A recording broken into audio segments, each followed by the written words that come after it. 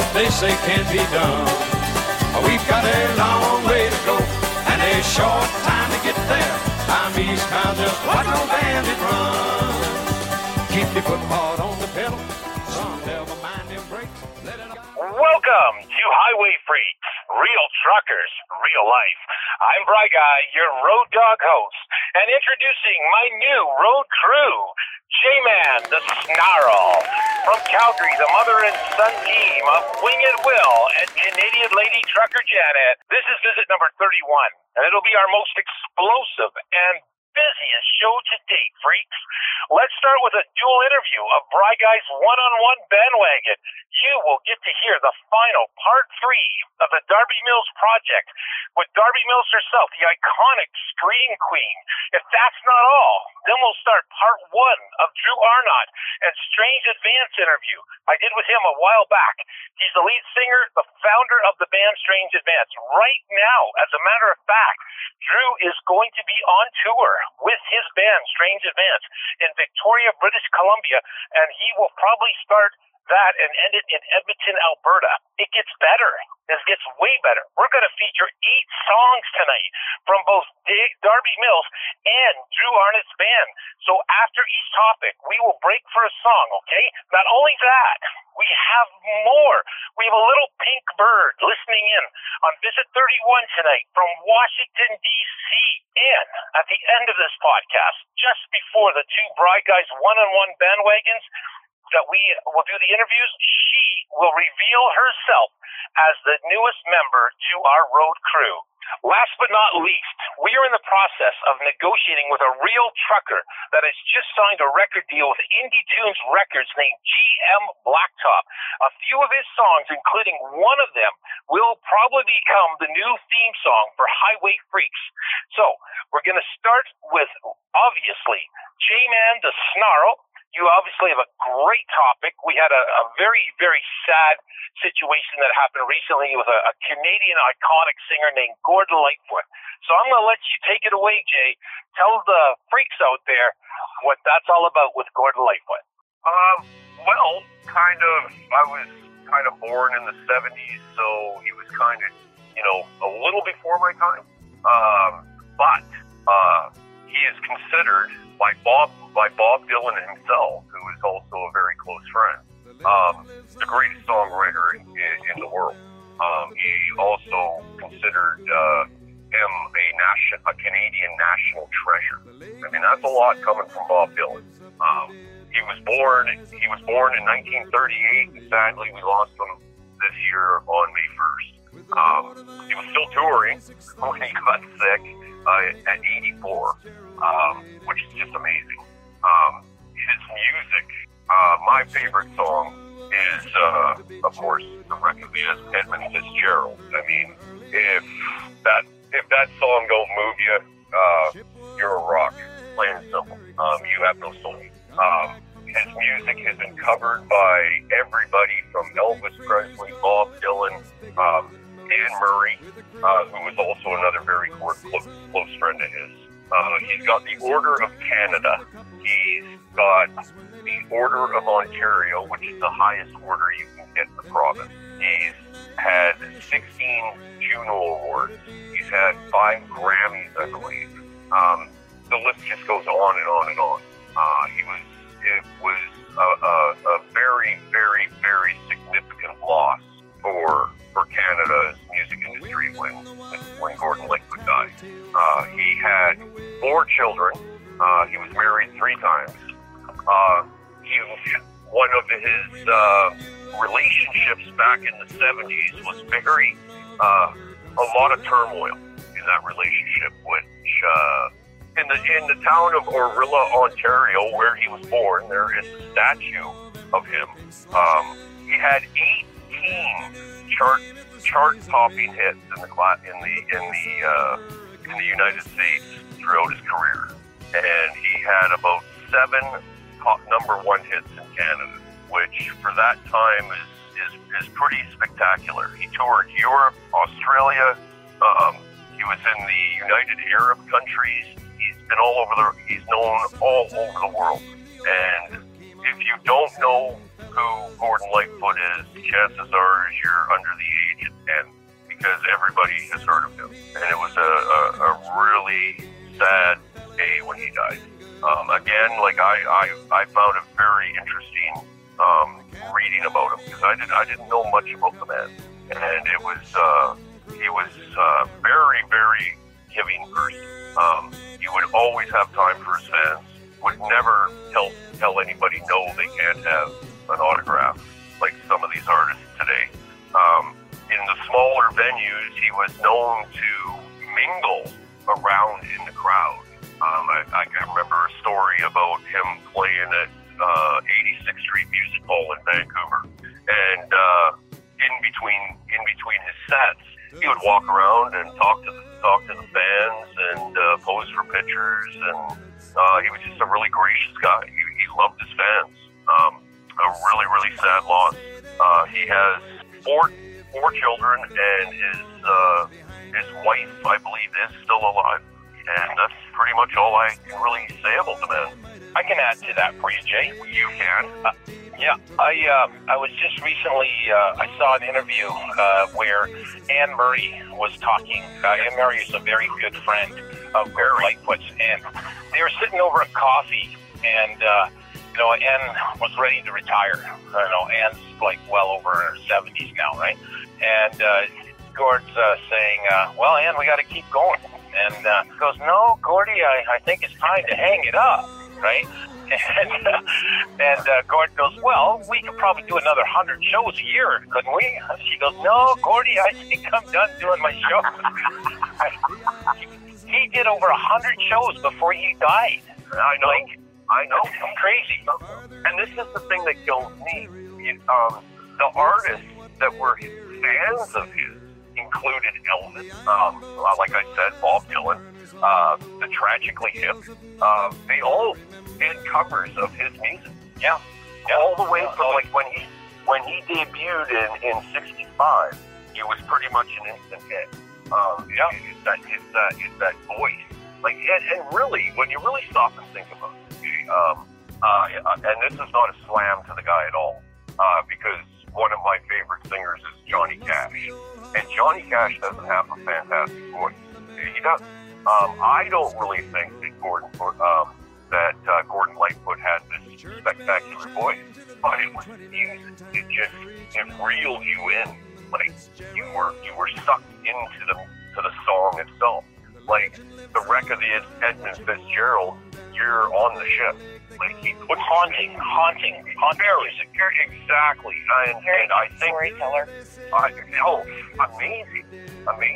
And that's what that was basically what I was trying to say. Like you listen to some of these artists and their voices are just absolutely amazing, but their songs are kind of ho-hum. Yeah, the world will definitely not be a good a place. No, it's well, thankfully for recordings, because he'll be gone, but we'll still have that music. Well, his what was it? His collection compiled of over 500 songs. Oh yeah. So he will be missed, but he will always be heard. Oh yes, right. Oh yes, and apparently I saw a picture and I kind of thought it was a really cool picture. It was of his casket, and underneath the casket was his dog. Oh, I thought that was really moving. That's touching. Very. But for this, like he's basically in my eyes, he's Canada's Elvis. Okay. Well, as well. I never know what to expect from these death biographies, because you just can snarl. We just don't have the time. No, we're not. Okay, so before we get into one more song, I have got to share with you guys my experience at a Cenex in Cartwright, North Dakota, because I have to say I have never, ever had an experience with a bidet before. A bidet? Yeah.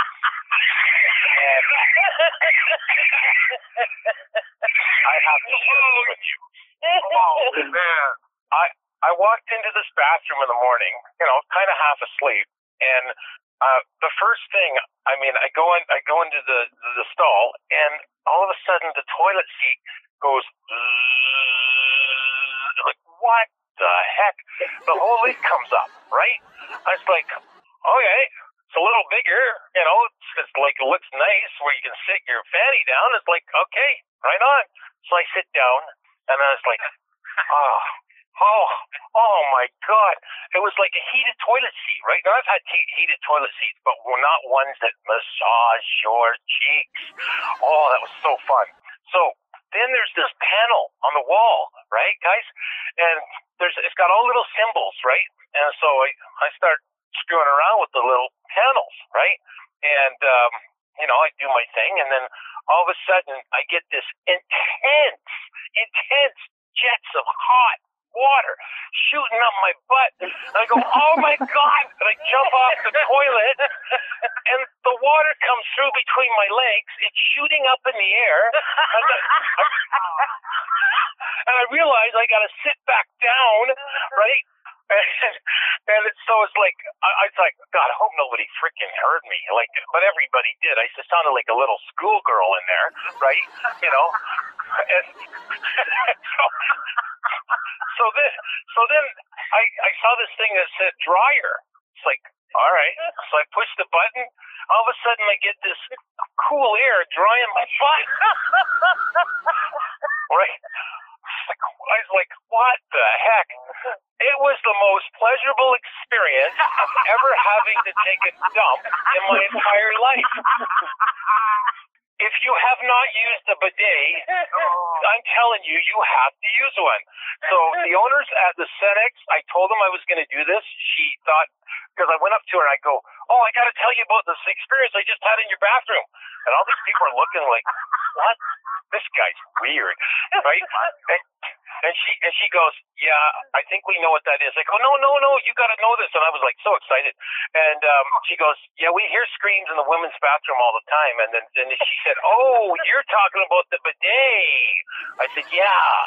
So I told her I was going to put it on the show tonight. And she thought that was quite comical. She will be listening to us this weekend. So hats off to the Cenex in Cartwright, North Dakota. Well, now you know what it's like after having a baby. Oh, my gosh. That's amazing. We got a song from Darby Mills Project called Staying All Night. We'll be back.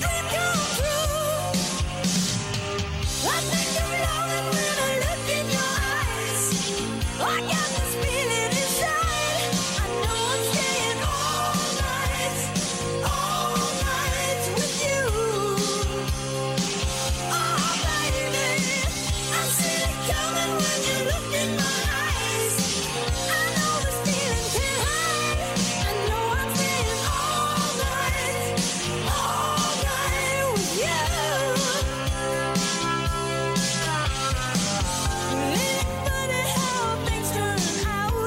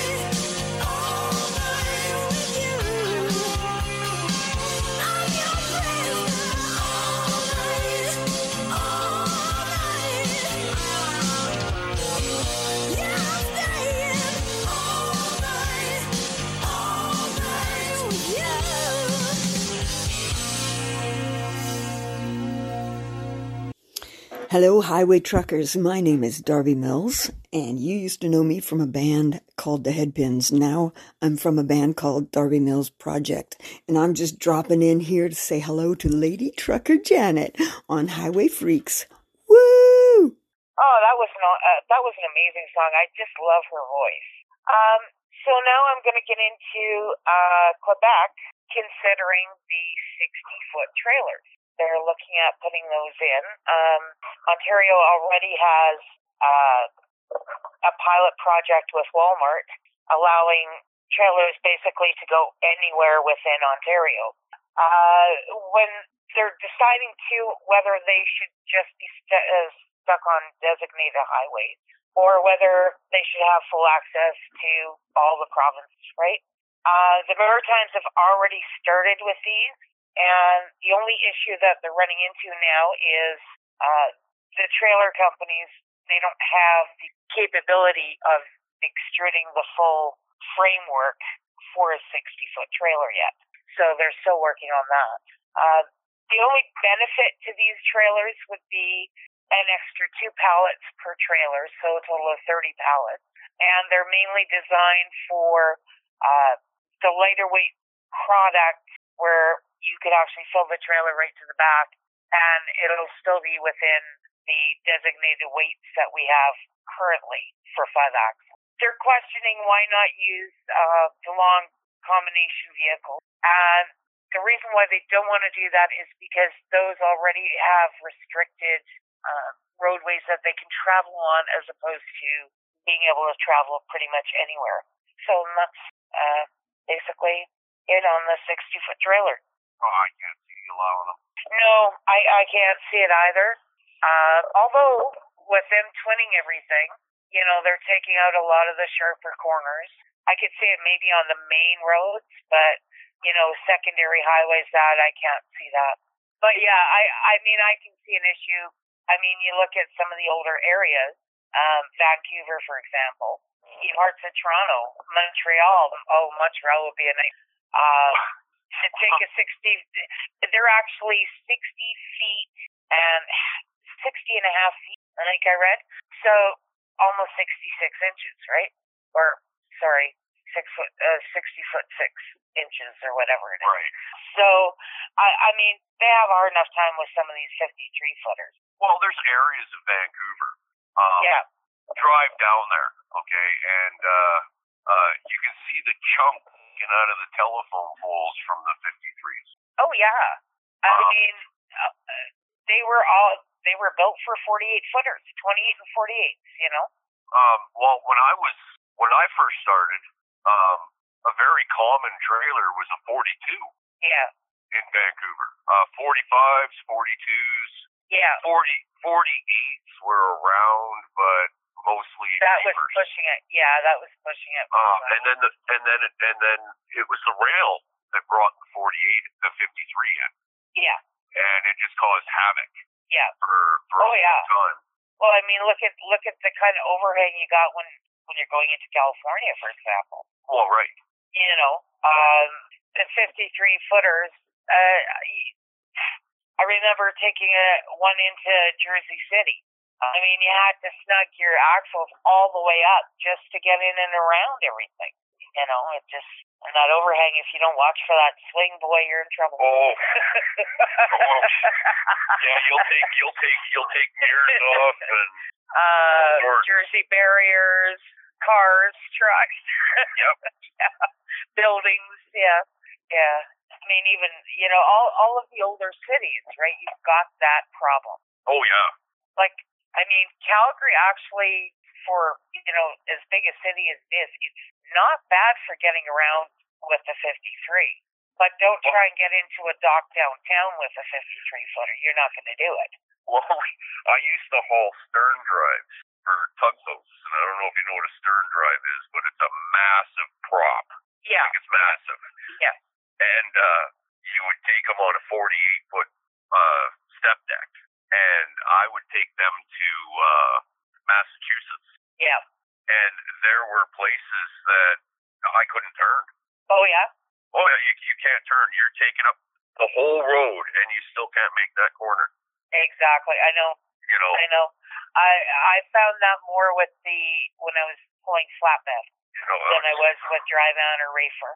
Just brutal. Flatbed, we went places that most trucks should never go. Oh yeah. and never mind doing an oversized load down in Texas, where you're on the FM roads. Yes, I've done that. I've done that. But I mean, you're 12 feet wide, and you're going down the FM road, and you got another guy that's 12 wide coming at you, and you don't know what the hell you're going to do.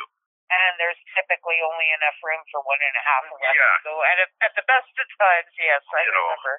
I remember back in 2, 3, 5 miles just to find a spot to pull over so he can get by, or Well, we still have highways in northern BC like that. Yeah. Yeah, it's one of the reasons I chose never to do logging. I never liked logging. It just beats the shit out of you. Yeah. You get on those washboard logging roads, and you're just vibrating all the way down the road. Yeah. You're just getting the shit beat out of you. Yeah. Well, I think these longer trailers, man, I don't see them going from depot to delivering to stores. No, I can't see that. No, I think what they're looking at mainly is from depot to depot, where you're in a more industrial area and you've got wider turns, bigger roads, Yeah, I can't see California allowing them. No. There was a time where they wouldn't even allow the 53-footers to come in. Oh yeah, that's right. That's right. It took them a while. Yeah. They didn't want anything over a 48. Yeah. Especially, I remember when I was pulling decks where, if you were over 48 feet, you weren't going into Cali. Just not happening. I remember when you used to have to permit. Yes. You used to have to stop and get the permits. And if you didn't have your permit, you got fined, and then they gave you the pleasure of buying another permit. Yep, and Oregon way too. Yes. Well, you know why they did away with that? Why Oregon was so quick to jump on the IFTA bandwagon, don't you? Why? Well, because guys were coming in from other states, and they would just write down the fuel plate number. Yeah. And then just use that number. Yeah. So the fuel tax was going to some guy. Didn't even know. Yeah. I mean, nobody paid fuel, but Oregon used to be the best. If you were overweight in Oregon, it was a penny a pound. Yeah. So, it was no big deal. Yeah. Nobody worried about running overweight. Now it's, they're like everybody else. You're doomed. Yep. Yeah. Okay, guys, that was as always. I just love Canadian Lady Trucker Janet's topics because they're always related to what? Trucking. And what are we about? We're about HiWay Freeks, trucking out there. And speaking of trucking, where are we tonight, guys? Let's tell our freaks out there, of course. Where are you, J-Man? I am in Riverside, California. How's the weather? Very nice, actually. Sunny. Okay. All right. Really cloudy. It looked pretty ugly this morning. I will say. All right. And I am back in Canada. I'm in Regina. Okay. And just waiting for another load. And I'll be heading to Albuquerque, New Mexico tomorrow. So I'm looking forward to that. Will and Janet, for our freaks and our mystery guests from the United States, tell them about where you are. We're in Calgary, Alberta, Canada. Just come off and it's not snowing. Rain. It's not snowing, right? We had a week of rain. We had our first thunderstorm of the year today. Yep. I know what that's cool. like. It's not snowing for the last week. It's not snowing in Calgary because it's not July yet. Yeah, no, it overnight. There were a couple of nights where it did try. There were a couple of flakes coming down, but nothing major. Went through a week of good weather, and then all of a sudden, shit weather. Yeah, right. Like I said, a full week of rain. Okay, so we're going to go on. Before we get to, Will, your topic, I'm interested to hear what you got tonight. I hope it's not computer related, maybe something a little bit different, okay? Gotta be nice for a change. Man, you're the one that told me to stick to that, so I follow your instructions. Well, after that bidet experience, I'm just still a little bit on a cloud. So you're a little too euphoric. Yeah, euphoric. That's the word. It rattled your brain, did it? It did. Got that right, man. Hey, no wonder so we're gonna. I'm staying out of that one. Flew by me. No, the first time I ever saw one of them was on that show, Crocodile Dundee. Oh yes, yeah. When he yells out the window for washing your backside. Oh yeah. My first experience was the hospital after my daughter. When I had my daughter. Okay. They had him. Okay. They had him in the hospital. I'm telling you, if I win $1 million tomorrow, you're gonna see bidets in my house. So, yeah, oh yeah. It's definitely an orgasmic experience. We'll leave it at that. So, you knew I'd say it. Okay. Anyway, we're gonna get to Strange Advance. We have an interview coming up on BriGuy's 101 bandwagon, and of course, one of their biggest songs was "We Run." And here it is on HiWay Freeks.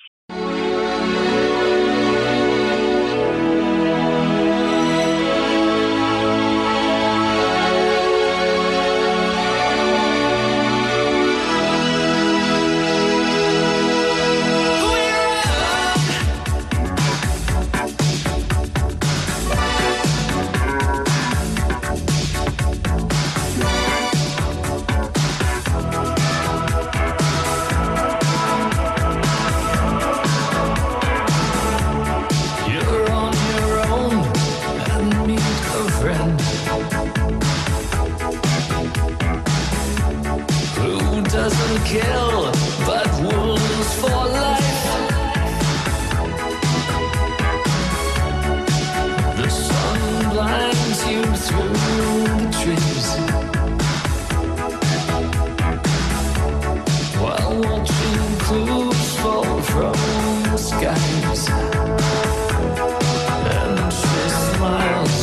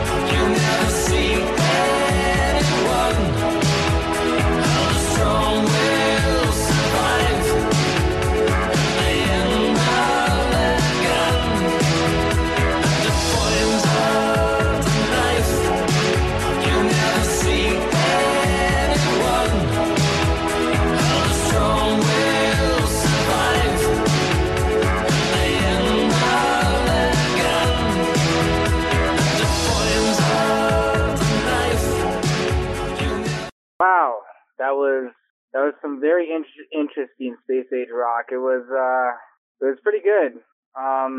So on to my first topic, and we've agreed I'd stay out of the cyber side of things. Ha ha.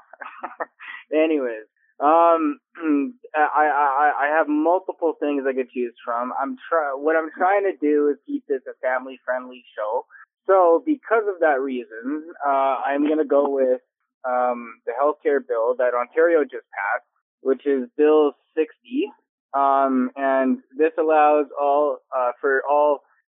for-profit and non-for-profit organizations to do surgical procedures such as hip replacements and things of that nature. So for, people who are on the waiting list are probably just going to get bumped up now. And I actually I tried to find a couple of things wrong with this bill, but there is not much that is wrong unless you happen to fall above higher tax bracket, of course, right? But this bill will basically allow everyone on the waiting list and there's over 20,000 of them right now, to get their hip replacements and their surgeries, such as knee replacements too, before I guess winter, which is pretty amazing. I think Ontario is going the way a lot of the U.S. should go. Like we all know, like and keep in mind I'm a Canadian speaking on the American side, but we all know that the Obama healthcare was not really the best healthcare for some individuals, right? So I feel like a lot of places should, take a look into this and see if they could provide the same health benefits as in the USA. Just the simplest thing can cost you hundreds of dollars. So yeah, the difference between the system down in the States and ours is we pay within our tax a certain amount to cover our health care, whereas I believe with most of the U.S., I know there's insurance companies out there, but it's basically out of pocket for the U.S. citizens. Yeah, well, and I mean, we got countries like Europe paying people to not only go to school but have kids. Like there is a huge disconnect there. Like we can't deny that. And there is. I'm not gonna go on any political sides right now. I'm not gonna say like what I like and don't like, but this adds to that subject. The NDP has said it presented 74 amendments to the Your Health Act in committee, but none of them were accepted by the Doug Ford government. So this kind of makes me wonder why this bill got passed. There's a couple others that have been passed in the last 2 weeks that they kind of don't make sense, but they do. Okay, who's got next topic? Okay. Anybody could have added to that if they like. Okay, yeah, Joey want to probably edit that piece. Okay. Yeah. As always, from the computer feed himself, Wing It Will. Okay. And somebody asked me actually once, why are you calling him Wing It Will? And I've wondered that I said, my whole life too. So. It's because Will kind of does things on the spur of the moment, and he did that for a while on the podcast, and then he started getting his topics pretty organized. But it was kind of funny because he would do like 3 topics in 15 minutes, 5 topic here, 5 topic here, 5 topic here, right? So he earned his nickname Wing It Will on the HiWay Freeks podcast. So there's a little trivia for you guys as well. So what do I have next, you ask? You can only imagine, eh? Well, I have something actually quite interesting I want to talk about. And a lot of you guys don't know about it, but our company, and I can't mention the name, but they're very involved in charitable organizations. And I was going down to Geneva, California with this load of lentils. I can say it now because it's delivered. So it's called Gleanings for the Hungry. Okay? And this amazing organization was founded in 1982. It's a nonprofit affiliation with factions as a mercy ministry of youth with a mission. Basically, they're an interdenominational Christian minority located in the heart of the San Joaquin Valley, right near Dinuba, California. Gleaning's mission is to feed the hungry of the world, both spiritually and physically. I was hauling about 42,000 pounds of lentils, like I was saying, from Moose Jaw, Saskatchewan, for their soup production. This miraculous endeavor started in the year 2000. Okay, the soup deal I'm talking about. Volunteers work in the soup plant, which includes dehydrated vegetables, rice, lentils, and pasta among the many ingredients. They mix them up to combine a highly nutritious soup, which they then package in bags for easy distribution, which gets shipped to all over third world countries. Thus, receiving ministries, they then distribute the soup mix in the meal programs, schools, orphanages, and other third world neighboring communities. They also have dried fruit production. Gleanings for the Hungry also provides sun-dried nectarines and peaches during the summer months. Called fruit is donated by local fruit growers. Volunteer workers are basically what they do is they process, they wash, they sort, they pit, they sun-dry, and then they pack the fruit into buckets for shipment. Youth from churches and school groups and Christian schools all over the United States and Canada also volunteer for 1 week of work. They have an amazing volunteer program. So, like, you would have this group of youth for that week and then the next group. So all the summer, they're extremely busy. In fact, speaking of which, they have a summer staff internship.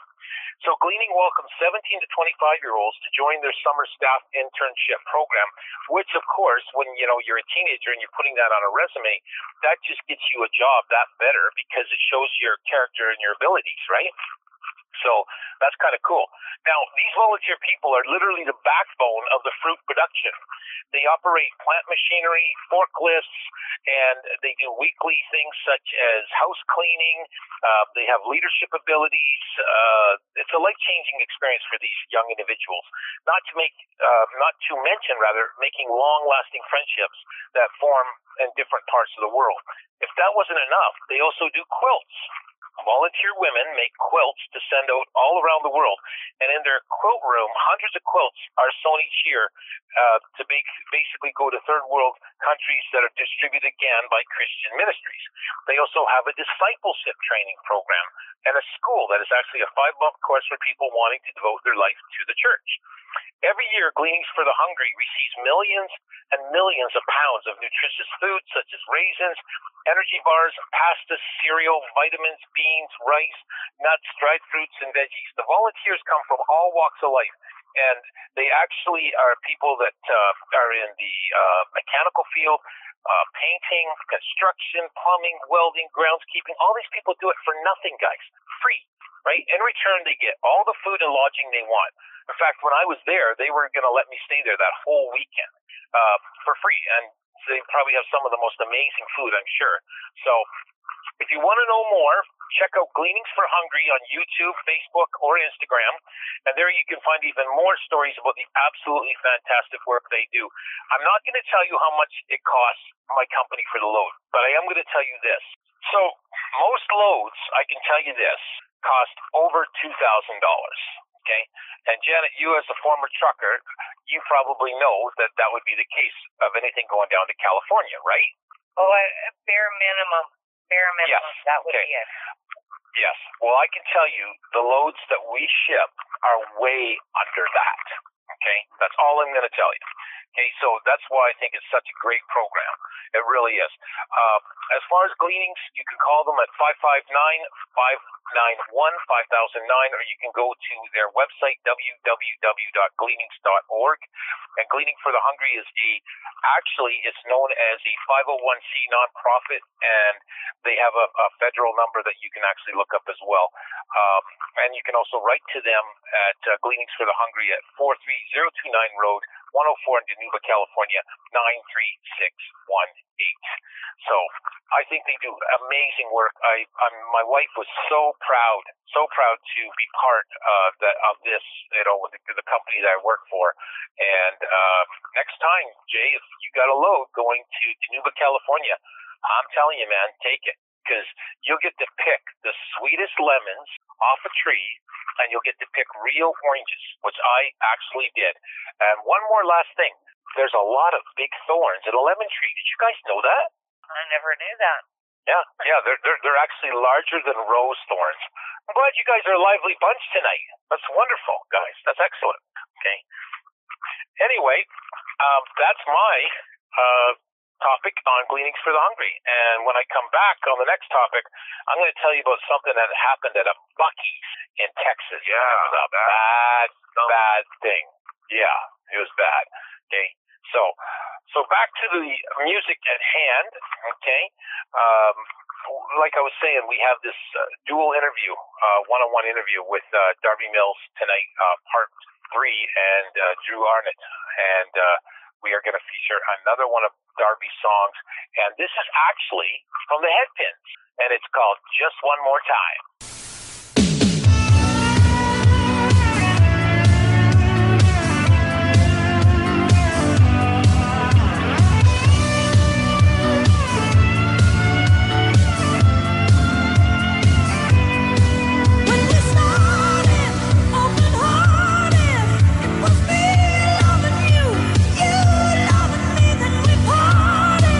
Broken hearted, and now all the fun is through.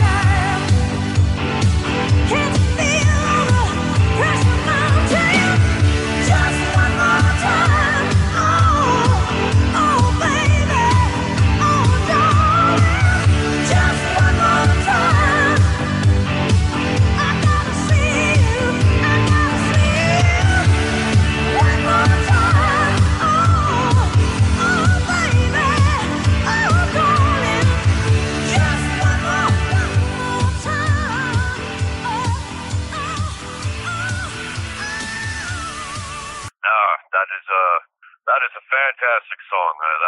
That girl has pipes, man. She can really, really belt out tunes. Anyway, if you're planning on moving to Maine with your armadillo, don't do it. Can't have a pet armadillo in the state of Maine. These are the crazy laws that are still on the books. A really good one is in case, now this law goes back probably to the 16th century, or 16th to the 1600s, you must bring your shotgun to church in case of an Indian uprising. Oh my. I'm not kidding you, this is still on the books. Oh my. You never know when the natives are gonna, a surprise attack while you're at church. So bring your shotgun. You cannot step out of a plane in flight in the state of Maine. So that pretty much. Well, that's what I would think. But what it's pretty vague. Like, what does it mean? What about skydiving? Don't they skydive in Maine? Like, I don't know. I don't know. In Portland, you can be fined $10 for walking down the street with your shoelaces untied. Okay. What does that work out to, like $5 a foot? Yeah, something like that at least. Unless you're a tripod, I guess. This one is, for Brian, man, he shouldn't move to Maine because in Maine it is against the law to bite your landlord. You can't bite him. You just can't. It's not allowed. Oh, darn. And this Here's my plans for tomorrow. No. And this is the funniest one. This one cracks me up, and because this is like so stereotypical of police. Okay, in South Berwick. Now I've been to South Berwick. It is illegal to park your car in front of Dunkin' Donuts. Do you know why? That's a preserved spot. Exactly. That's exactly it. All the parking spots are reserved for the police. Oh man. Can you believe that? Can you imagine if they did that at Timmy's here? And I thought that was just like a punchline to a joke. I did, but there's actually a place that has the law. I mean, that's something else. It's against the law to catch a lobster with your bare hands. Don't do it. Don't ask me why. But I don't even know why you'd want to. Have you ever seen the claws on those things? Yeah. This law is kind of okay. I don't see this really being that stupid because I've seen it in other places. You have to have your Christmas lights down after no later than January 14th. Lots of places have that. I don't really, you just turn them off. Who wants to see the goddamn things all year round anyway? And you cannot sell a mercury thermometer in an airport in Maine. Oh. Now, I guess they were just lined up selling, bugging people, selling thermometers. Yeah, I'd love to know where some of these laws come from. Because just imagine. Imagine what caused them to have to create that law in the first place. It's like that law in Calgary of, you can't set fire to a guy's wooden leg. I mean, did somebody actually do that? Yeah. Oh man, well those are the crazy laws. These are the 12 best ones. I mean, there's plenty more. But each podcast I'm going to do a state. And I think next week I'm going to do Massachusetts because it's one of the oldest states. So they should have some real kick-ass stupid laws. Yeah, you really got to check out Arkansas and Tennessee and Kentucky because they have some bizarre ones. Really, really. Here's another one. Here's another one in Maine. It is against the law to walk down the street playing a violin. I'm safe. I can't play the violin, but exactly. Me either. But I mean, there's just so many goofy laws that go way back. Like a lot of these are hundreds of years old because the East Coast is hundreds of years old. I mean, some of the towns there date back to the 1620s, 1630s. Yeah. So, but that is the crazy laws of Maine. I hope you enjoyed it. I think we're going to need some goofy circus music behind Jay's new topic. Aren't those That's what I hear when you do your topics. No kidding, eh? But you know, what like Janet was saying is like what makes them have those laws is what I would like to know. Like, Yeah. Like, you know, like I said with the wooden leg, setting a guy's wooden leg on fire. You know, well, and somebody did it. and that one I mentioned a week or two ago about you can't walk the street with an ice cream cone in your pocket. Like, yes. I have no words. Crazy. In Summerland a couple of years ago, it was illegal to walk down the street eating ice cream.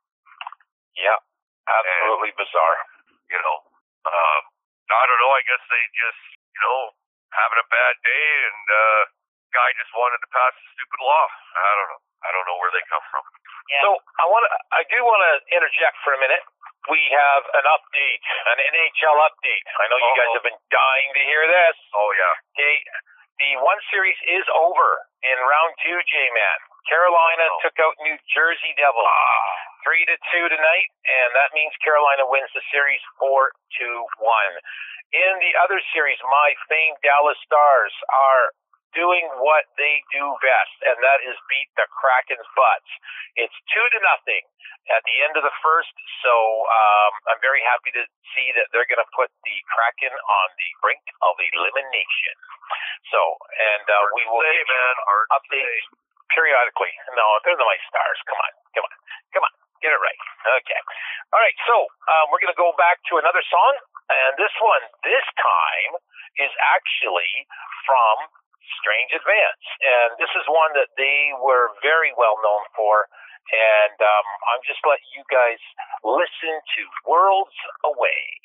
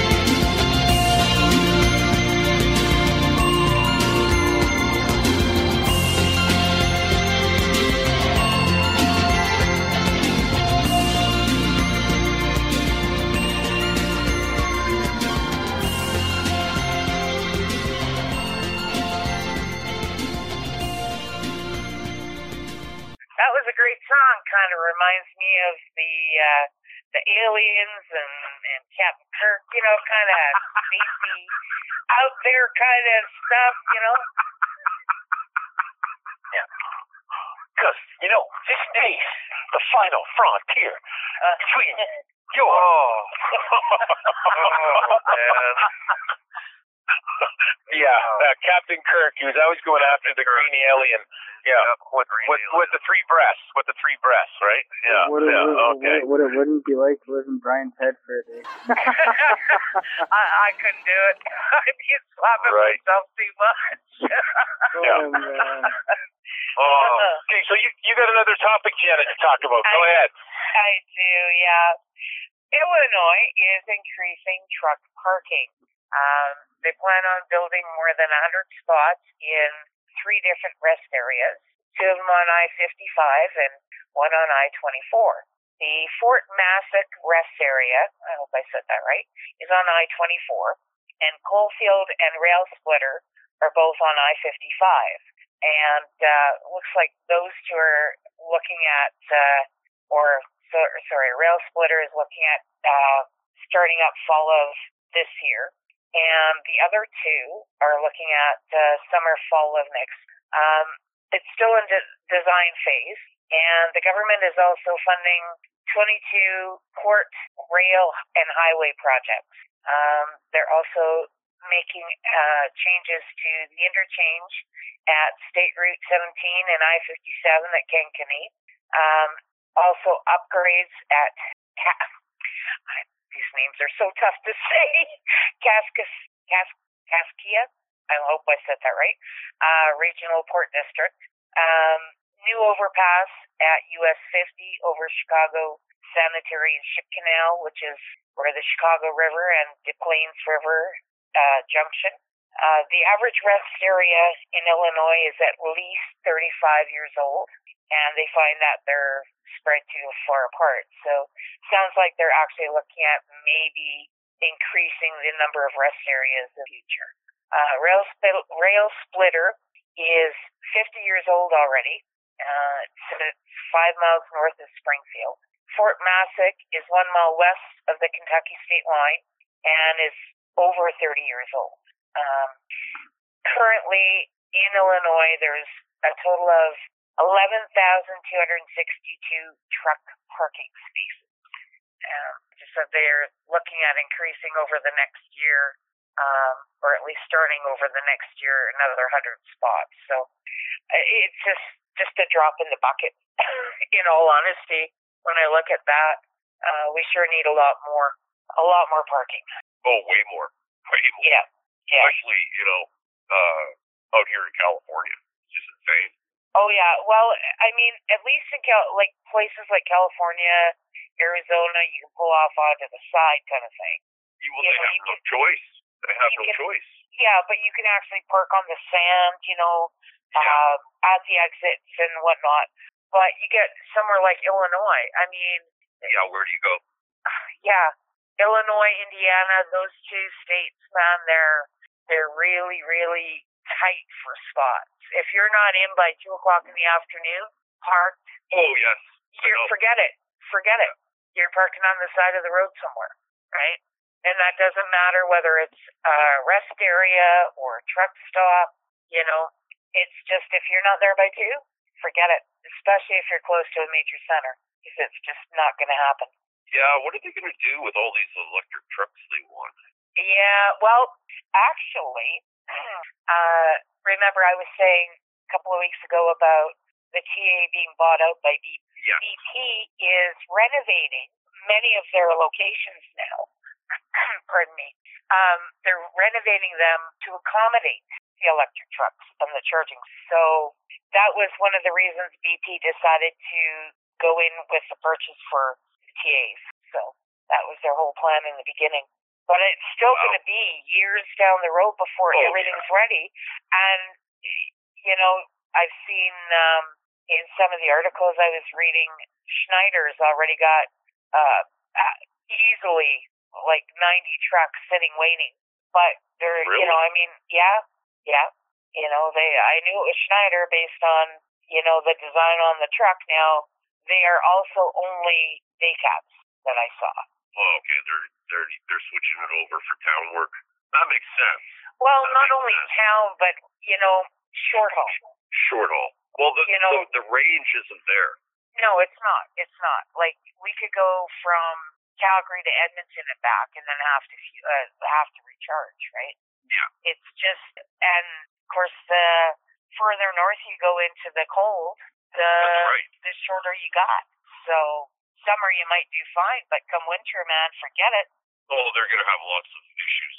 Well, I don't see it happening in Ontario for a very long time. I mean, there's just not enough places to pull in to begin with. Well, exactly. And even the truck stops that are there, they're not even going to be equipped. They don't even have the room for some of them. I'm thinking specifically like the Flying J, Cabas casing, even the Husky at Nipigon there. Oh, yeah.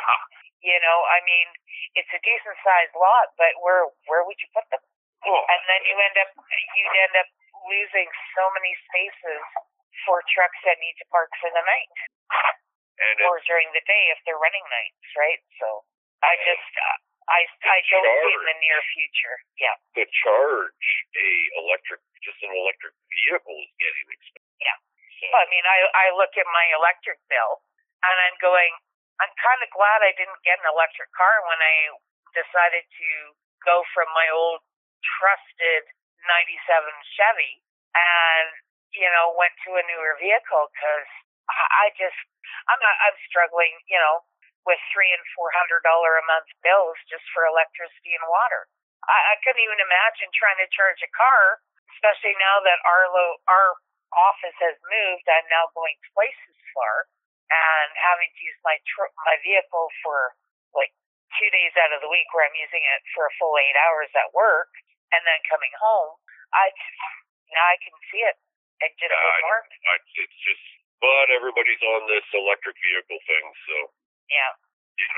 I can't see it working. No, and then you look at yes. Ding, ding, ding. Time's up. All right, so we're going to get into a couple more topics, and then, of course, we are going to reveal our mystery guest tonight. That will be part of our regular podcast. But before I do that, I want to tell you something that happened at a Buc-ee's in Texas. I'm not going to mention where it is because Buc-ee's is Sioux crazy, so we're not going to do that. You just did. But I said it was Texas. I didn't say where it was. Oh. Dipshit. Nice try. Okay, well, still saying where it is. Okay, yeah. Okay, that's like saying, Jay, you're in California. I'm going to be able to find you. Uh-huh. Yeah, sure. Okay, so this is what happened in Buc-ee's. What a guy. Okay, so anyway, this couple, they were truck drivers. They'd driven team for years, and they decided that they wanted to retire, and they just decided to buy a simple Freightliner, with the type of sleeper that, I have, Janet. I'm sure you know what size that would be. So anyway, they're at a Buc-ee's, and in Texas, they park their bobtail. Bobtail means one tractor. It doesn't mean a trailer, okay? And if you've ever been to Buc-ee's, it is a wonderful, wonderful place to go. It's just, it's got amazing, amazing food that is cooked right there for you, like ribs and, pulled pork sandwiches and whatnot. And their clothes are just dirt cheap. So the woman's picking out her clothes, and the man has gone to order the ribs. And, they're just having a really nice time. And then the security comes up, and they're, not very nice people. They said, is that your trucko parked in front there and beside that 53-foot RV? And the lady goes, yes, it is.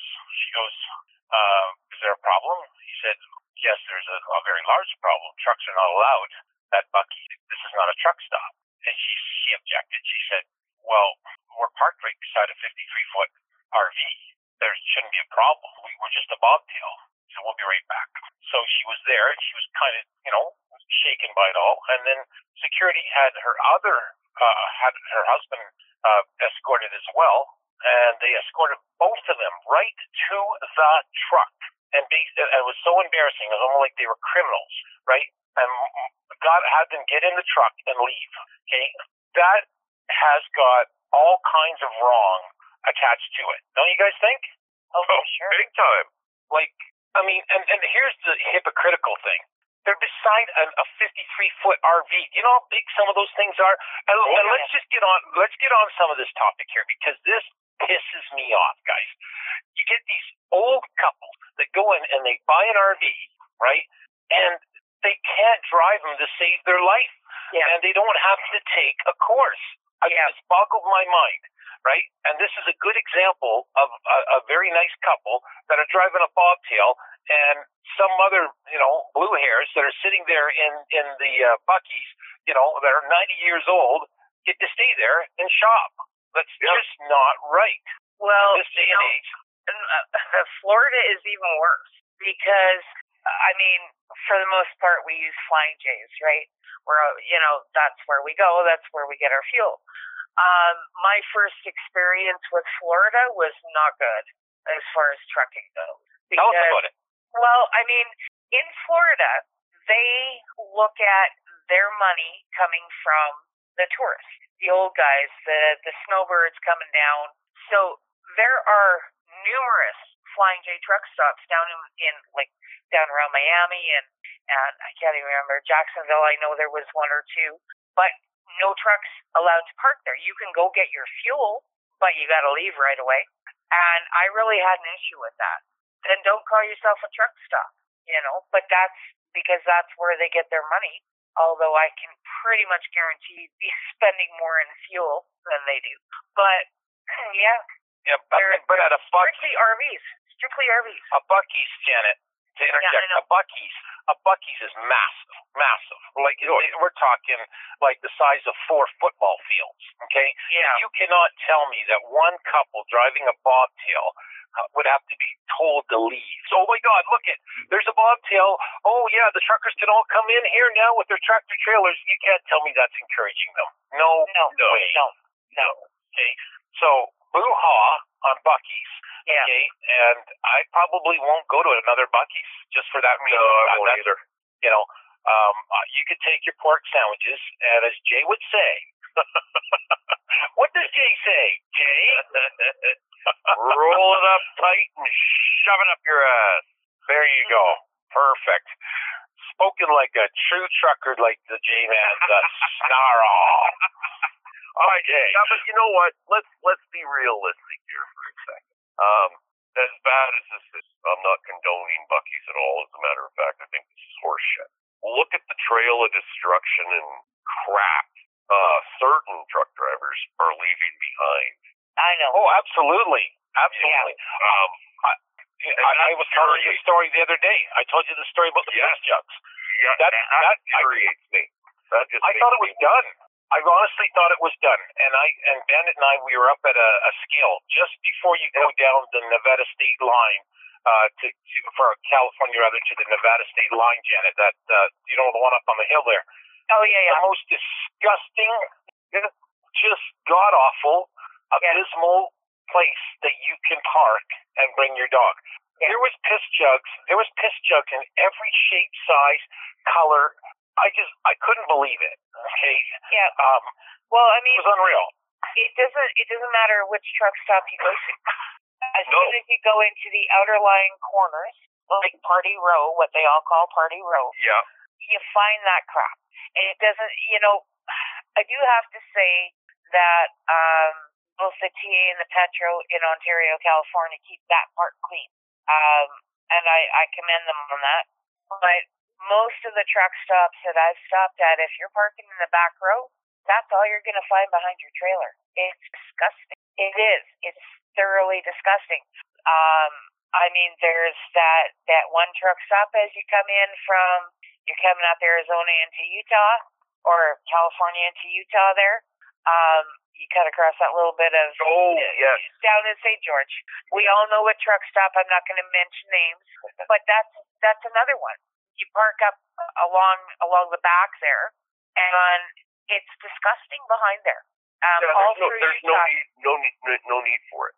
Yeah, it's like, how hard is it to? I mean, I'm dumbfounded You know, But it this is literally, I mean, these guys don't seem to understand. This is where you live, at least for those 10 hours. That's right. And chances are you live there a lot more than once a month, because most of us, you know, have repeat trips going down there, right? So, I mean, it's just like, take pride in what you do. This is one of the reasons why so many people hate truck drivers. Well, we're getting kicked out of more and more places. There's it was on the news. There's a Walmart. I believe it's in Iowa. I'll have to look it up. They just finally said enough. Yeah. Don't even want you shopping there anymore. Just don't even come here. And they used to allow truck parking, and they finally just said enough. And I can't blame them. Oh yeah, I don't blame them either. I mean, that's why a lot of the scales no longer allow us to park. That's right. You know, there's some nasty people out there, I tell you. Yeah. Well, I mean, how hard is it to throw it out with your garbage? Although I've also seen trucks that are so filthy, you pull up beside them and all you can do is garbage, you know, level with the dash. Oh yeah. It just, you stop. I got to tell you, this just reminded me of a story. I got to share this with you. I had a friend that ran the DOT in Ogden, Utah, and she told me, this is the most horrifying story I've probably ever heard. She told me that they stopped the truck and they had cats. Not one, not two, not three. They had 4 cats, and the top bunk was a giant, and I mean giant, litter box. Ew. Okay. And it gets worse. It gets worse. They had just had McDonald's, right? And the burgers, the Big Macs are sitting on the dash, and they got cat hair in between the burgers. Oh.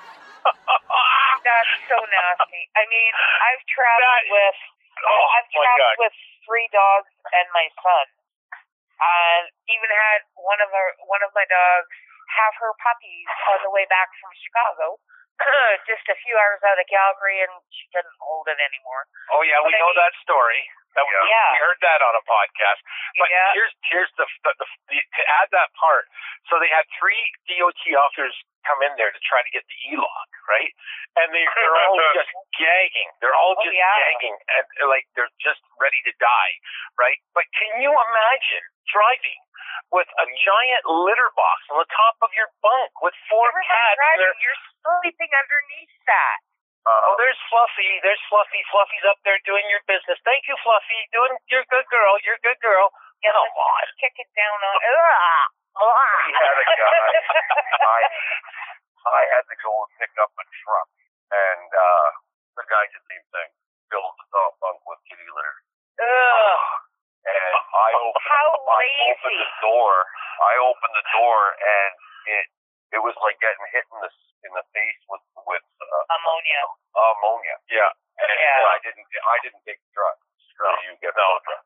Yeah, get a hazmat cleaning team in there, man, because I mean, no kidding. With me doing a short stint in fleet maintenance and looking after trucks that need to be detailed, we've had some trucks come, where guys have abandoned the trucks, and we literally had to get somebody in with hazmat suits to clean them, because people are such pigs. It's really bizarre how people live. But we got to move on. Here we got some more songs, and we got a couple more topics. I know I got one more, and Will, you definitely got one. So we're going to get into another song from Darby Mills. When she did the song People, she did it rendition with the headpins. And here it is on HiWay Freeks. It's called People.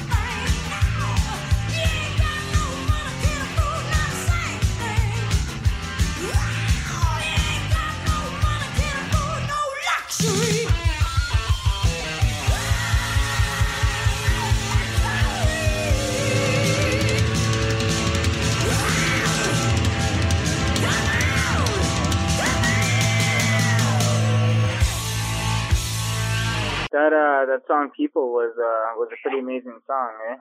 Can she scream or what? Yeah, she can for sure. She's got some And she does it.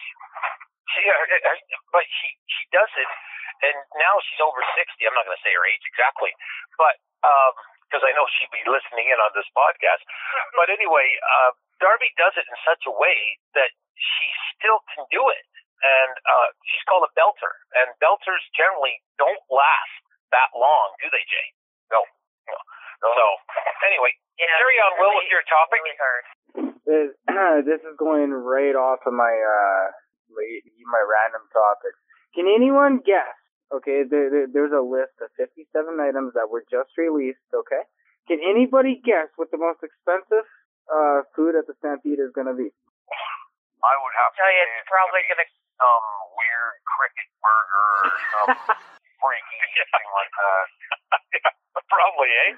Probably going to be up around the $25 mark or more. Yeah. Okay. Well, I hate to inform you, but they are now selling a $100 dog, which is a jalapeno cheddar gut buster, is what it's called.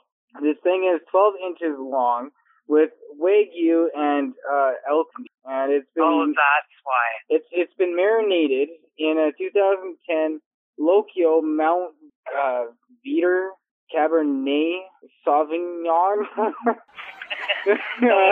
Yeah, I can't pronounce that, but yeah, it was marinated for 5 days in this, and they also have some pretty weird foods coming down this year, including but not limited to a gator dog, so a hot dog that's obviously made of alligator. I don't know why they would have this next one, which is a neon dog, which is basically red food coloring and blue food coloring, but there was one in particular that caught my eye, and it's because I like me and myself, I love pickles. Okay, this thing is called a peanut butter pickle dog.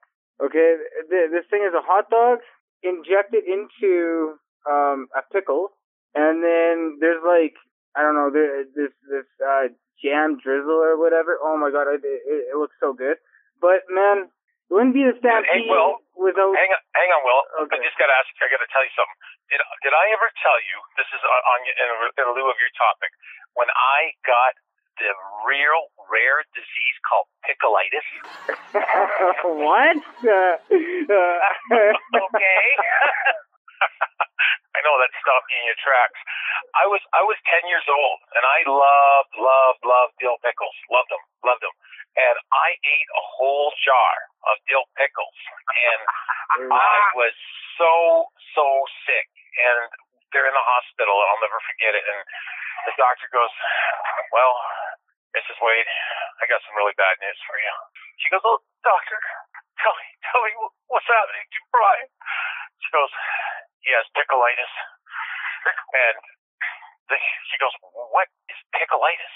And they didn't know really what it was, so they came up with a disease for me at 10 years old called pickleitis from eating too much pickles, and the vinegar and the garlic in it basically caused the reaction that I had, which was sick as a dog. Toxicity, yeah. Well, that makes sense, right? So I have the dubious honor of getting pickleitis. There you go. Sounds like a manly issue. Oh my god. Okay. Yeah, because like my mind went from here to there, and gone. But wow. Okay. That's pretty interesting. So I'm only gonna touch on one more food after that story, because that's man. You know what? I used to eat pickles by the jar. And then I would drink the pickle juice. So good, man. And I would get the ones. No. You're going to get pickleitis, Will. Come on. You might be the first in Alberta, but you got to get away from that pickleitis, buddy. Yeah. Who the hell's going to spend $100 on a goddamn hot dog? Yeah, I don't know, because usually hot dogs. It's the Wagyu beef.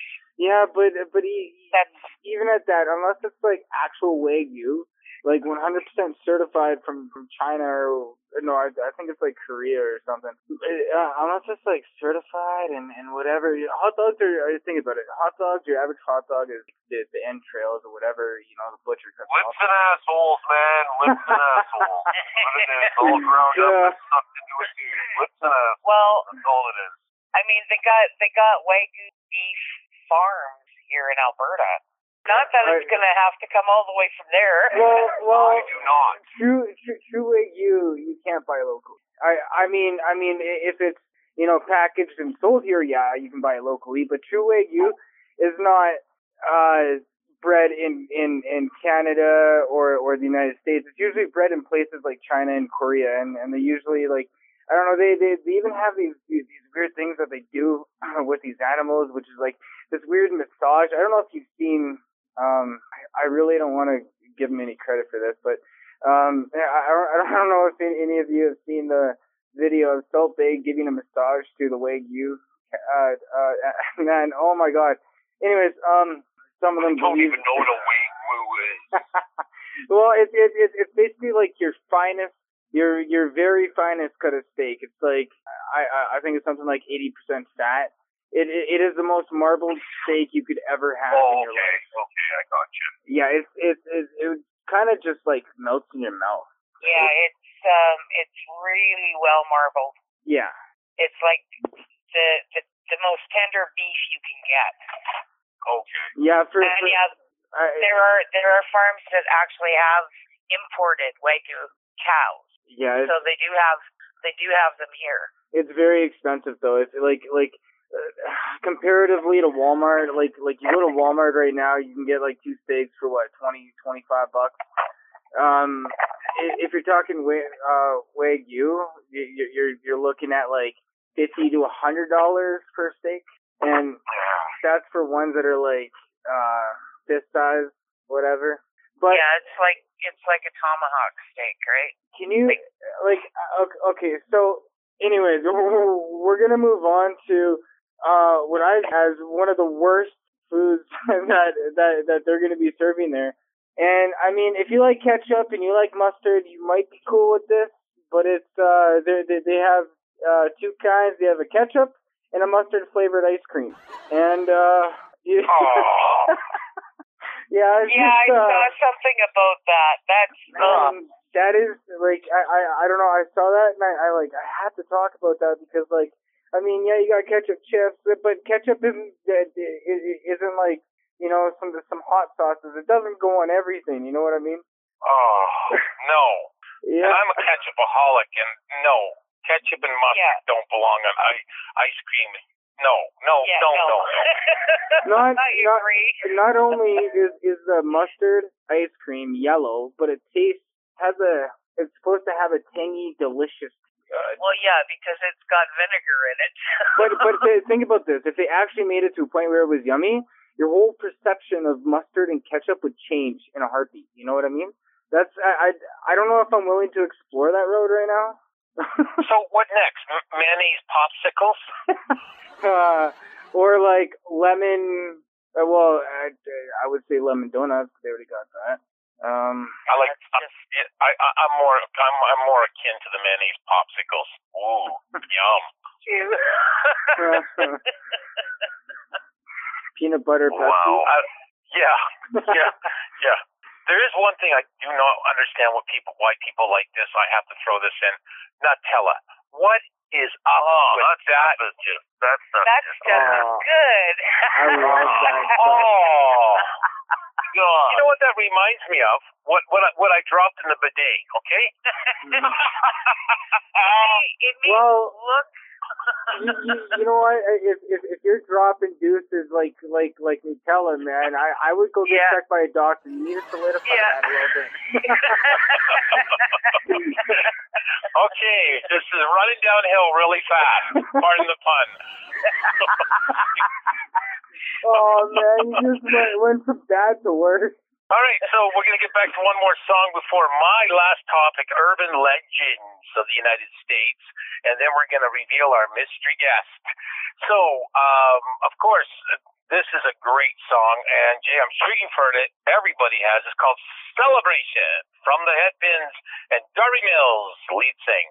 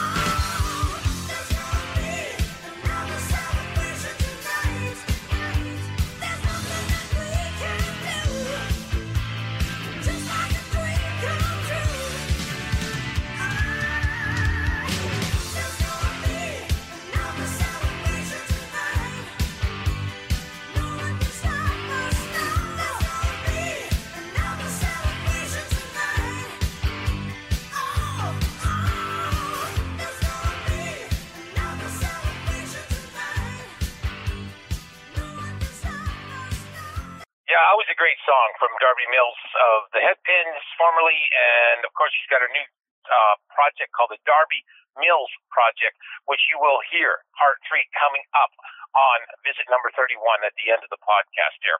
Okay, so I'm going to talk about the urban legends of the United States. Last week I got really enthused with the Black Angels, so I'm going to carry on with a few of them here. One is called the Devil's Chair, and it's in Alma, Kansas. Once an old farmer refused to sell his land to the city in order to build a new cemetery. Someone got a little tired of waiting for the farmer to sell, so the old farmer was basically knocked off. He's pushed into his well, and then someone basically found out a while later that there's this terrible smell coming from the well. So the city sent someone to see what was in the well, but they found nothing. So if you make your way to the Alma Cemetery, you can actually still find the boarded up well. Apparently, people who sit on the well have been known to soon disappear. Okay, the next one is the Goat Man of Pope Lick, Kentucky. Okay, there's really no clear census on how the Goat Man came to be. Some say he may have been a kind of a lascivious form in a freak show that was exiled because of his hideous looks. Others say he was a farmer who tortured his goats for Satan. In return, he was transformed into a hideous goat master, and everyone agrees on his appearance. He has dark fur, he has pale skin, goat legs, and horns. Okay, and the monster is said to hide under the bridge at Pope Lick Creek in Louisville, Kentucky. And here what he does is he lures people onto the train tracks only to see them be hit by oncoming trains and smashed to smithereens. This legend actually came true in 2016 after an Ohio woman fell to her death from the bridge while looking for the Goat Man. Okay, here's my last one. It's called the Grunch, not Grinch, the Grunch of East New Orleans. Okay, Grunch Road is an old dirt road that lends itself deep into the woods and eventually to a dead end. Originally, it was a favorite place for teenagers to hang out in until they learned about the Grunch. The Grunch, once rumored to be a group of deformed, half-human, half-monsters, resulted in inbreeding and years of, doing stuff in the Louisiana bayous that we won't talk about. Today, if you find yourself on Grunch Road, don't even get out of your car, especially if you see any goats or deer who look injured. The stories say the Grunch will bait you with these animals to lure people out of their cars. Then they knock them out, eat them, and drain their blood. Their bones end up in the swamp for the gators to eat. There is no actual evidence that the Grunch would have killed anybody. Crazy, huh? Next week, the mysterious stain, okay, I said stain, on Colonel Jonathan Back's tomb in Bucksport, Maine. Yes, I've actually read about that. That is very cool. It is creepy, isn't it? It is. You look at the stain, and they can never get rid of it. Yeah, that's all I'll say. Keep coming back. Yeah. So, okay. So, Motorhead Mark couldn't make it tonight. We might get him to fill in his part on the podcast later on, so you'll still hear him. And we're very, very proud to announce our latest podcaster to the program. Okay, she is known as the Pink Bombshell. Pink, tell us a little bit about yourself and what the HiWay Freeks out there can expect in the coming weeks. Hey, Freaks. I am your ice dropper tonight, but my name is the Pink Bombshell. You may call me Pink for short. But, well, first off, I want to say thank you, Brian, for the opportunity to be part of this amazing show with the Road Crew. Just a little about myself. I'm a 41-year-old biracial female residing in Washington, D.C., USA.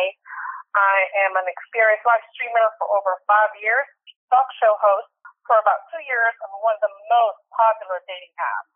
I have a solid base of 44,000 fans on that platform, plus my other social media platforms. My viewership has been steadily climbing every year. My shows are centered around a diverse set of topics, ranging from dating topics, marriage, to social issues, and personal growth. My shows attract a range of viewers from all walks of life, from young people to seasoned, experienced adults, people in the U.S. and all over the world.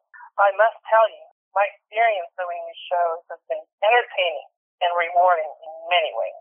What do I do in real life, you say?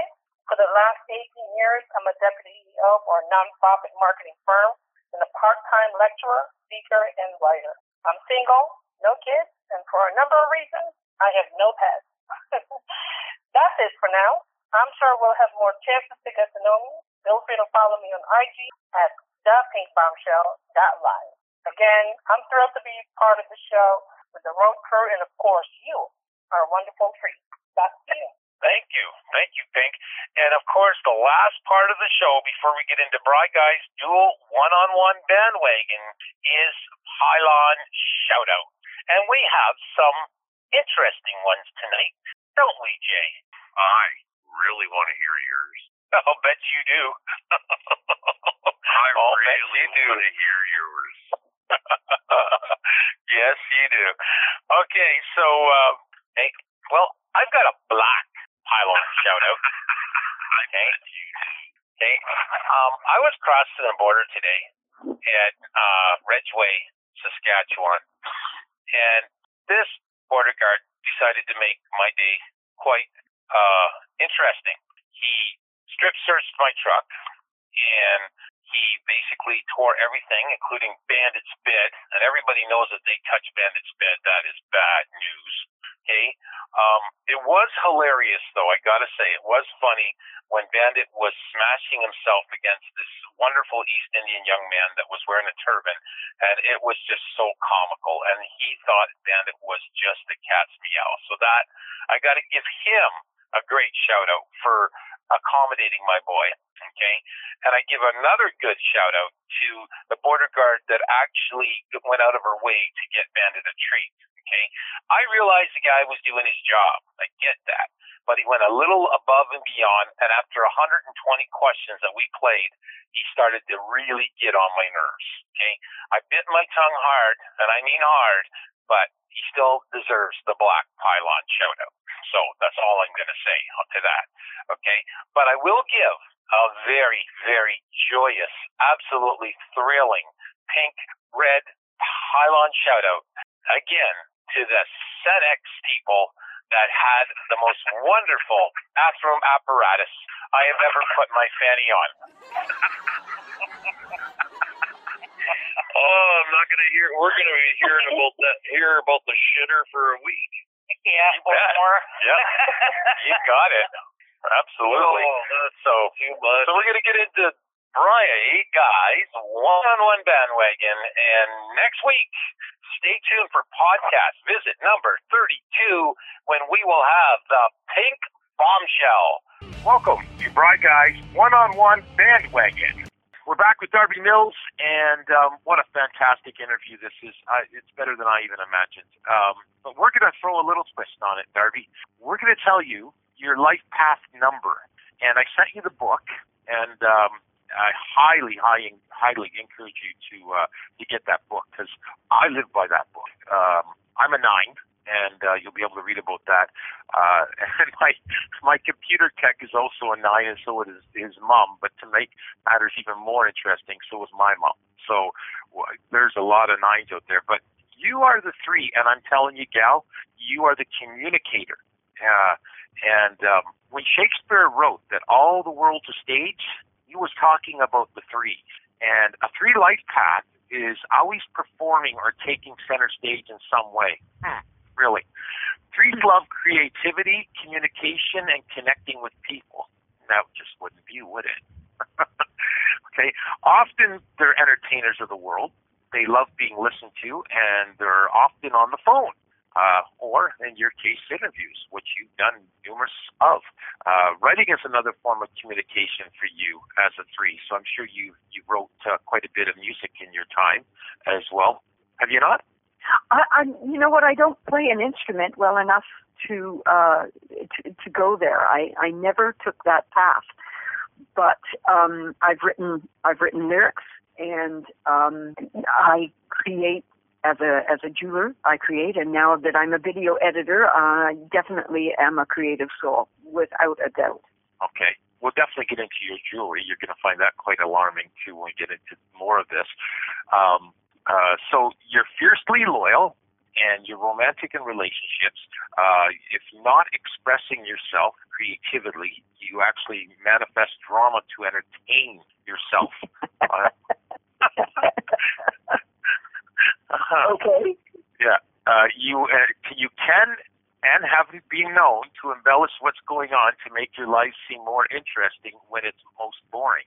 Okay, 3 life paths need people. It's that simple. If you check your voicemail and there isn't anything, sometimes you actually feel rejected somewhat. In business relationships, they don't always see the situation for what it is until they get burned, Darby. So, you're a natural counselor, and you usually pick a life partner who's patient with the thought that they can actually save this person. Your husband ever said, God, I got to save you from certain things? I don't know if he's ever said it, but he definitely has. Okay. Okay. See, numbers just don't lie, do they? You know, you have to guard against extreme highs and extreme lows. But this is something that wouldn't blow me away at all. You're an excellent salesperson, and you obviously have sold yourself numerous times in life on numerous assets. So I'm sure that comes true to be. Well, I look at that as every time I step on stage, I have to sell myself or I don't come back. You sure do. You sure do. And, you know, you can either be great on stage or you can suck. And there's many, many bands that are absolutely phenomenal, but they suck on stage. So, you know, I quite agree with that statement. You make good entertainers, models, actors, designers, musicians, singers, comedians, or any type of stage performing. Okay? You shine in the world of cosmetology, hairdressing, fashion, and I love this one, jewelry design. Okay? The reason is simple. You want the world to look better in your eyes. Okay? You don't do well with a standard 9-to-5 type of job. You're definitely like me. I don't like working under people, and you are definitely that. Your mind moves so quickly, and you get frustrated by slow thinkers. And some of the introverts I've listened to, that's true. That's true, man. You can tell you get agitated by some of the stupid shit he asked, right? Over the years. You can be domineering if you're in charge, Darby. Is that possible? And you can see more manic depressive, experience intense mood swings if you're not using your God-given talent, okay? And, of course, you certainly have over the years, okay? Well, by the way, on another subject, did you know that you were nominated for Canada's Walk of Fame? I was nominated, yeah, quite a few years ago. Didn't get one. Okay. But the nomination is quite a statement and a feather in the cap for sure. It's good in itself, eh? So yeah, that's cool. Okay. You also have to learn to bite your tongue, which would be wise. One of the gifts a 3 possesses to take an adverse condition and then flip it around to the benefit of themselves and others would do quite well. You do learn from adversity, but intuitively you understand that sometimes you have to go through the negatives to get to the positive, and sometimes in our conversations I have certainly picked up on that from you. And you use humor to get through the bad days, and laughter is what saves you. And I'm here to say that if you have conversations in your relationship and you can always laugh, like my wife and I always laugh at the stupidest stuff, and we're almost approaching 30 years as well. We must be doing something right. Now, I'm 40 though. 40 years. Yes, you are. You're into it for 4 decades. 10 more years. Yes, I'm in the same bedroom as that guy for 42 years if you consider the 2 years prior. Well, that's crazy. It is. Well, I jokingly like to say I sleep with a senior citizen because my wife is 8 years older than me, my girl. So, your attitude, I love this. You are a 6 attitude, okay? And immediately that means you're a nurturer. You take care of everybody else, okay? You're always the one in charge, but you don't want to be telling him or her how to be in charge, so you stay in charge. Okay, you feel most useful when things are out of control, and you want to fix it. How crazy is that? So when things are just barreling at 100 miles an hour down the wrong road, you think that's great, and you want to fix that. Okay, and I'm sure that's happened in your life. If it's peaceful, you don't know what to do with yourself. Now, that's an interesting thing. Do you agree or disagree with that statement? The 6 thing, I'm not sure where you got the 6 from. I don't know. Some of it sounds like my past or present, whatever. But yeah, I'm not sure. I'm not sure you got the right number there, but it's all good. Well, how you get the 6? Okay, you take your birth date. Okay, all right, which your birth date is December 3rd, right? Yes. Okay, so you take the 12th month. 1 plus 2 is 3.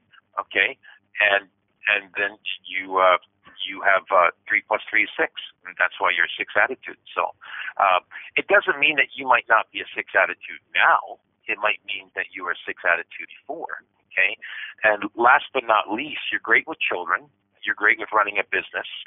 When you enter a room, people are drawn to you like a moth to a flame, and that obviously would speak well from your stage presence, because you can bring a crowd in faster than people can blink their eyes, right? You're too kind. You're that good. No, you are. Like, I put you on the lines of Pat Benatar. I really do. Like, and she had an amazing voice. So, and just recently I got an amazing comment from one of my people. They said, yeah, she kind of sounds like Cher, and I really like Cher, so I think I'm going to be buying her CD. So I think that's a really cool compliment. Who sounds like Cher? Pat Benatar? No. One of my people from HiWay Freeks said that you kind of remind her of Cher. Strangely enough, Cher has been a massively huge influence on my childhood. Really? The Sonny and Cher show. Okay. And I've posted pictures of the two of us on my social media platforms before, looking at each other, 2 different pictures. But basically, it fooled me. I thought a picture of Cher was me one day. I'm like, oh, what picture is that? I'm like, oh my God, it's Cher.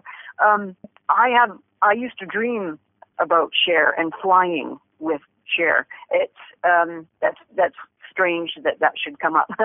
Right. Yeah. Sometimes the universe dictates things that we just don't understand at the time. I never thought for 1 minute that I would be doing a podcast as a long-haul truck driver. That's just crazy. It makes no sense, right? Prior to that, for 2 years, I was painting rocks.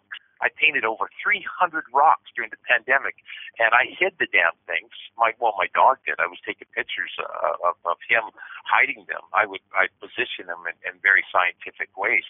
But I got very much into painting rocks, and I couldn't paint to save my life in high school. So it's really weird how things happen. I do want to get into the Never Look Back album because, I love that. I have played that probably 15 times since our last conversation, and prior to that, I think I played it probably about 4. I would be driving at night because I have to drive at night because I don't get my hours back till midnight when I hit my 70. So there I am listening to your album, and the more that I hear it, the more that I like it, and there's certain songs that just stand out that I go, like Want It, okay? If there was an anthem song that defies you, that's a cool song. That's a really cool song. I really like it. I really like Want It. I just wanted to go through some of these songs that are on there. Never Look Back, like, what a true rock ballad, and your voice is like sweet as honey. Like, my God, it sounds so good. The other ones that are on there, there's so many rock ballads, but there's one that stands out. And Steven Tyler of Aerosmith gave you some huge accolades. Bad boy, right? Yeah. Yeah. Well, I'm going to take them as fact because they were told to me by a gentleman who apparently was in the presence of Steven while filming a video of his, and apparently he played Bad Boy to Steven, and the comment was, that's a hit. Mm-hmm. And it is, if you can just get it on the damn radio. Well, radio's not radio anymore anyway. There's a slim chance of that ever happening. It's, I believe, how things work now is you want to get it on playlists on streaming services. It's a new business, and us old guys are at a bit of a disadvantage because we didn't grow up knowing how that part of the business works, whereas kids and those of us older ones who paid attention when it first started, they have it all figured out. But it's a different world, and getting a song to the public's ear is a whole new adventure in today's age. It is. It definitely is.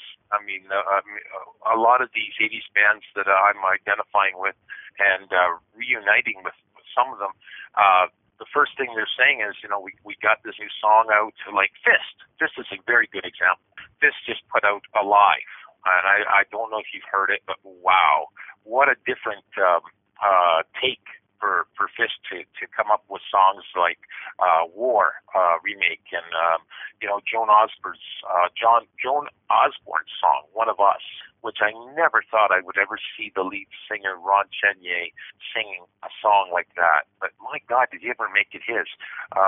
Like some of the songs that you have back on Never Look Back, flying solo, you have Hot Water, great dance tune, Monkey, which I didn't know what it was about until I started listening to the lyrics, and now I get it. So I don't have to ask you. You should watch the video for Monkey, and you'll get it even more. I did watch your video. Okay. You bet. I did so. Run, great rock ballad again. I love the harmonica on Bad Bad Boy. I believe that's a harmonica I'm hearing. It is, yeah. Yeah, okay. Do you sing that? You don't do the harmonica yourself, though, right? No, and you know what? At the start of COVID, I went and bought a harmonica because I'm like, if I'm stuck here, I might as well learn how to play the harmonica and perhaps be able to do that at the shows. And I went on the internet and checked out some how-to videos, and when I realized the fact that you have to stick your mouth on that thing and you have to kind of drool into it and slobber on it, I was like, you know what? I'm good. I'm good. We were wearing masks, and we were so scared to be in anyone's general spittle presence that I just was like, this is grossing me out right now. So I never, and it was like $80 for the harmonica too. So maybe one day, maybe now that things are a little bit more real, that's the wrong word to use, but now that we're not so worried about dying with COVID, I might attempt to do that again. But yeah. Right. And one thing you're very big on is Taekwondo, I see. And can you give me some Taekwondo do's and don'ts, Darby? No, don't get into a fight. That's the wonderful part of at least the community of Taekwondo that I and my family were involved in. It was basically you don't ever throw the first punch or first hand knife. That came about. I always did want to as a child. I always thought the Jackie Chan movies and stuff would be so cool to be able to do all that. But it wasn't until my first son was born, and he was just one of those body types that is tall and skinny, no body weight on him at all, and a real talker. And I figured he's going to talk himself into and hopefully out of a few situations because he was such a talker. And so I drug him at 5, or maybe he was 6, into the Keys Taekwondo here in Vernon, and in tow was my 1-year-old, and I just sat there 3, sometimes 4 times a week watching him do the beginner Taekwondo and go, and the 1-year-old, by the time he was 3, at 3 and a half he enrolled, and by grade 3 he was a black belt. Whereas my oldest was now a second-level Dan, and by year 4 I was told to either shut up or get on the floor because I was a hockey mom, and yelling when the kids weren't paying attention. I'd yell at them. I was a pretty strict mom.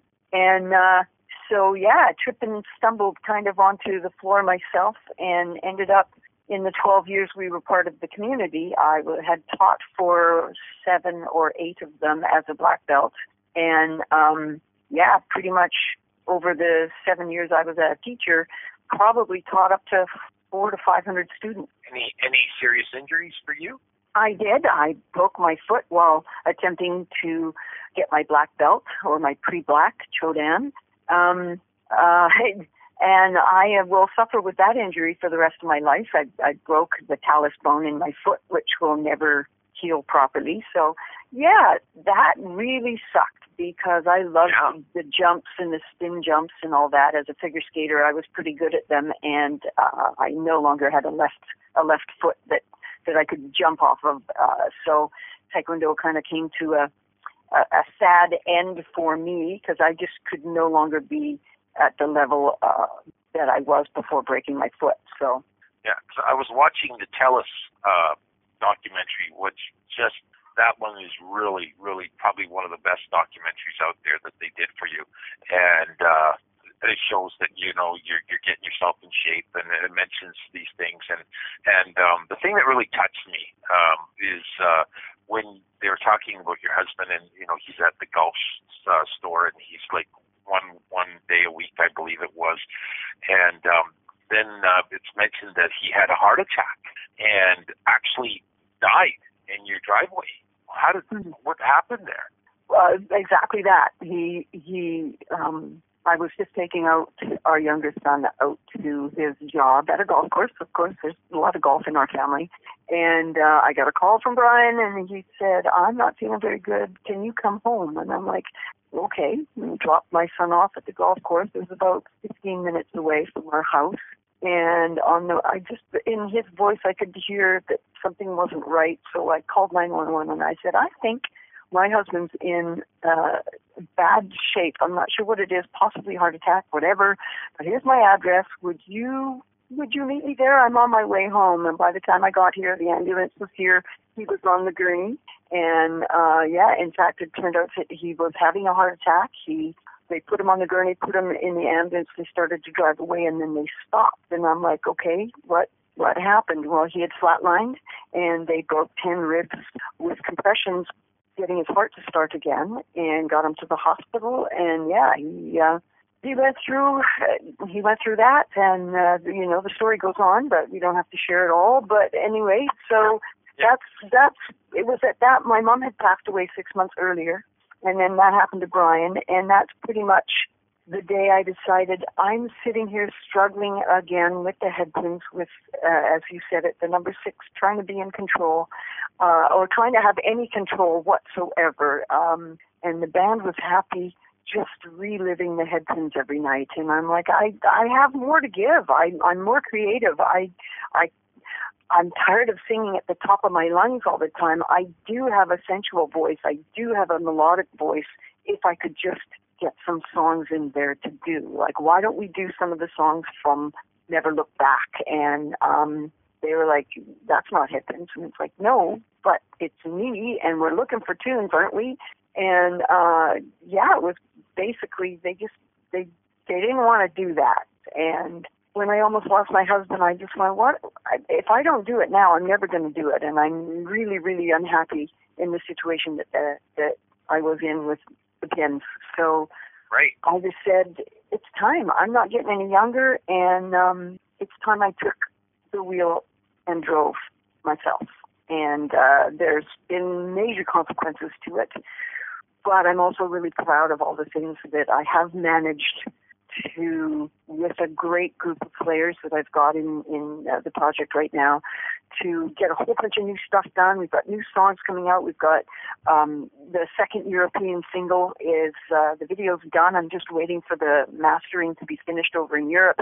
When they send it to me, we'll be releasing that. So that's 6, 7 new songs and since the project's come together. And it just feels really good to show that I have more to give, and there's more to me than Turn It Loud, Absolutely. There is definitely.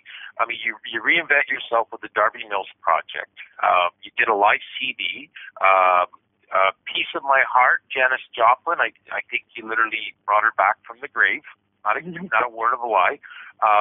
Brother Louie from The Stories.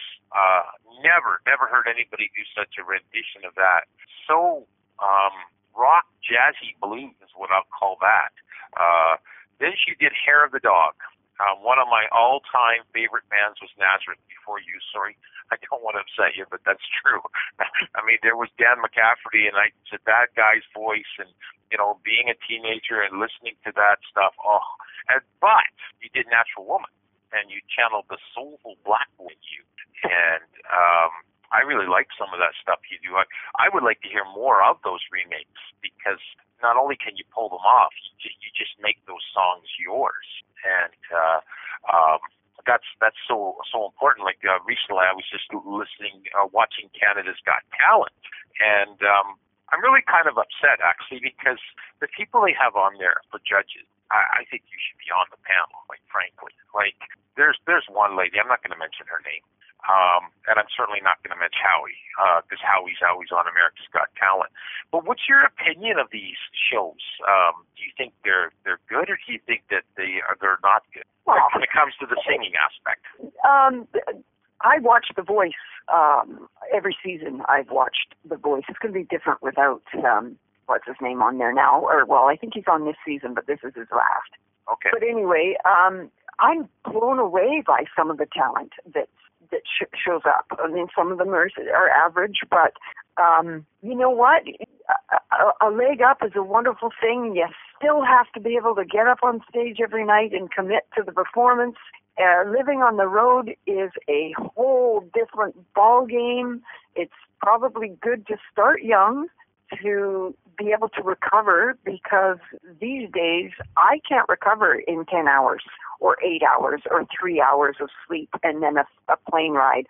I can't do that anymore. I'm just beyond that. So if they're lucky enough to have the career once they get the notoriety from a show like that, if they're strong enough and lucky enough, if the cards all end up showing what needs to be shown, good on them. I'm a Justin Bieber fan, strangely enough. To some, they might say, "What?" Really? And I'm like, that kid he was a child. He was a child when this came at him. And just like the children actors of my childhood that ended up becoming drug afflicted, and it can mess with you. So when he turned into being a bit of a bad boy, everybody criticized him for that. And it's kind of like, but that's what they told David Cassidy to do, to get out of the squeaky clean. That's what the business is. You got to be dirty, there's got to be something sexy involved. So it's kind of, you're damned if you do, you're damned if you don't. If you got the talent and you can get out there and hang with the curse that comes of being a traveling soul, then all the power to them. It's the ones that don't have the ability that get out there and succeed that drives me crazy. But what can you do? Exactly. And we would be remiss, Darby, if we could not end the show on a wardrobe malfunction story. Which I know you have one. Do you want to tell us about it? What, the one where I got my hair stuck in the mic, or the one where I ripped my pants open? Well, I didn't hear about them. I didn't hear. Well, tell us both. Which incidentally, Katy Perry just had happen on America's Got Talent at the end of right after she had her baby. Her pants split wide open, just as mine did. So I thought, well, there you go. Even the richest of the rich have those kind of issues. But not just worked for 3-4 years during the Taekwondo years and stuff, just to get my six-pack to actually look like a six-pack. I worked so hard getting that together, and had a pair of low-riser pleather, not leather, pleather pants that I was working very hard to get into so that I didn't have a muffin top going on, and I achieved it. I did it. It was done. I could wear these pants on stage and be proud of my body and all the work I did. Took them to the very first show, which was a family show in northern Alberta. It might have been Cold Lake or something, and it was a very, very high stage. Basically, you were at people's chin level. That's how high the stage was. So we're ready to play a family show. So there were kids in the audience, and I brought a long floor-length sweater just because I knew, you know what, I've never worn these pants on stage before. Be safe. So just before we got the 5-minute stage call, I kind of bent over and looked in the mirror in the dressing room and went, you know what, I'm wearing T-bar underwear, and that's for a family show. I'm risking. I don't have to, be a good mom.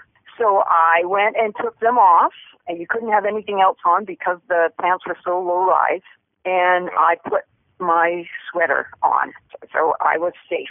Walked on the stage. I'm just picking up my puppy dog, and the announcer, the head pins, and I'm standing directly in front of the drummer, facing the drummer, so my back is to the crowd, and did the first bang, and I bent down really low and did a guitar bang, and heard and felt, and right from the knot, the center of the crotch of the pants, right up to the belt buckle, the pants ripped wide open. So had I not done the two things that I did just before going onto the stage, I'd be anyway. Oh, okay. So yeah, all right. Proceeded to do the whole show. I kind of envisioned Turn It Loud, and that's when you're kind of splitting your pants. That's kind of how I envisioned it, but that's good. That's a good cover-up. So, yeah. So proceeded to do the rest of the show with my knees locked together because people were looking straight up. No. So I couldn't do any rock poses. Literally, I was shuffling the whole set. And I didn't have any pants to change into for the guitar solo. I had to stay in those clothes. So, yeah, I did later go and buy a hide of leather and went to a lady and had pants remade out of actual leather with reinforced seams. And proudly wear those pants. Although COVID has helped to increase my six-pack. It's more like a gallon now. Wow! Right. A jug. Yeah. So the Darby Mills project has no tour dates, from what I understand. We've got nothing on paper at this point. So that's unfortunate. I'm hoping that a few of these calls that we're negotiating with right now actually come through, but it's been a tough run. I'm still having to compete with my former band for once they've been there. They don't want to book me, right? Because I'm still doing the headband songs. So it's been a tough run to some extent, but you know what? I'm not giving up. I've got yet another project involving the project, but it will be running under a different name called True Story, and we'll be hitting I don't want to give too much away because it's not set in stone yet, so I don't want to jinx it by going public before it's time, but I'm excited about this. I got a lot of work to put this thing together, and I'm sitting at my computer as we speak right now, starting with some of the things that have to be done. So I'm excited for that. I think it's a great new adventure that I'm really excited about. And again, crossing our fingers, when one door closes, hopefully another one opens. So what can you do but keep trying, right? Well, we wish you all the best on that. I recently put Trick of the Light up on my site for you because I love the video. I do want to ask you the last question, and this is something I don't know if you've ever been asked about. What is this deal about you endorsing sneakers? This is what I heard on one of when I Googled it. They said that you had some deal with Yeezy sneakers. What's that about? Is that... I have no idea. It could be another Darby Mills. Yeah. No, it was actually on Google. It was, and I thought I'd ask you about that. So, okay, well that answers that question. That answers that, yeah. And the last thing, what is Trick of the Light? What is the song about? You know what? I'm a guest singer on that. That came from an album called Garden of Friends, okay. And it's a European label who bring in A-listers to play on these tracks, and found me last year ago that they connected with me and sent me Trick of the Light and said, would you like to sing this song? There's a financial deal going on with it, and Europe is still such a rock avenue. They still like to rock and roll over there, whereas here, Canada, not so much. So it's been wonderful to be introduced again to the European market, and I am also just waiting for the mastered version of a new song from that very company, Ford Circle of Friends 2, which I've just finished the video for that as well, and it's just kicking. And so that's going to be coming out in Europe as well. You know, again, just putting as many pokers in as many fires as possible is pretty much what you have to do these days. You just can't have one gig, one job anymore.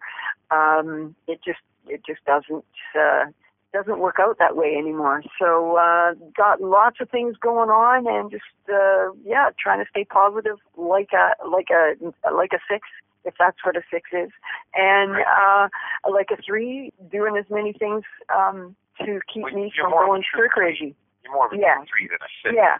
Well, and like I said, yeah. And your jewelry, forgot about that. Can you tell us a little bit about that before we finish?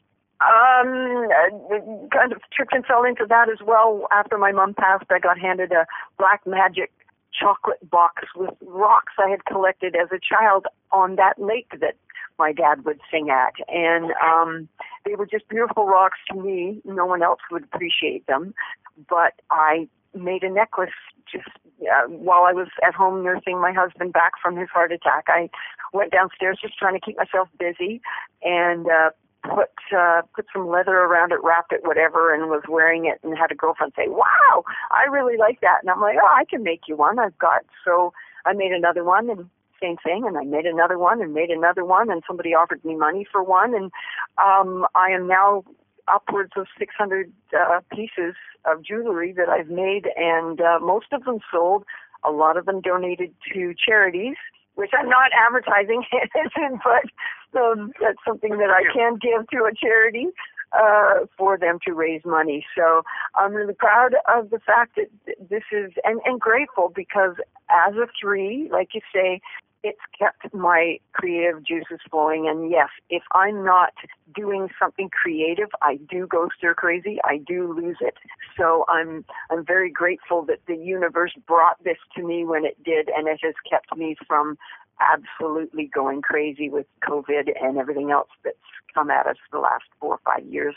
So for our freaks that are, listening to this podcast, Darby, where can they go to get Darby Mills merchandise and, maybe some of your music? Can you let them know what that is? Yeah, I have a website, darbymills.com, simple, and all the videos and lots of pictures from the past, and a history, a couple bios, and a merch page, and a jewelry page is on there. Right now there's nothing on there for sale. I don't, every piece is handcrafted and a one-of-a-kind. So when I do a line of jewelry, I do 10 to 15 pieces, put them on, and I'm so grateful that usually within 48 hours, they're all gone. So I released a line a week and a half ago, 2 weeks ago maybe, and yeah, they're all gone. Thank you. So the next stretch, because I've got so much new music and video-wise coming, I'm not sure when I'll have another line of jewelry out, but I do custom orders. So if somebody sees something that they really like, they can connect with me, either from the website or on Facebook. Where I do the jewelry on Facebook is Darby Mills Voice, not The Voice, Voice, which was, I went to school to learn how to use a Facebook page, and the idea was, what do you need to say? And Voice was a place to communicate, strangely enough. So that's why it's called Darby Mills, a voice, a place to communicate, and it's turned into basically where I sell the jewelry on Facebook anyway, so, or at least communicate the jewelry. So blah, blah, blah, add, sell, sell, sell. There you go. Part of that sales lady again. There you go. Right. Well, it's 90 minutes is never enough, unfortunately. But maybe down the road we can have you on again, and we could talk about some other things. We tried to cover as much as we could, and as the time would allot. But we're looking forward to definitely seeing all this new stuff coming out from you. You've made me a bigger fan than I was before. Prior to that, I was pretty much headpins. I'm not going to lie to you, but I'm now more like Darby Mills fan. So you certainly opened my eyes to a lot of things, and I really appreciate that. And your openness and your honesty is obviously what has shown through.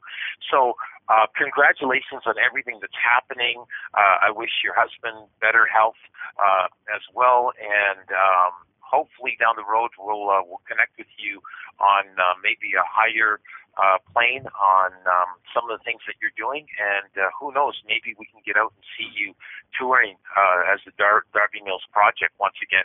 Maybe not in the gray bus, but maybe in the minivan, right?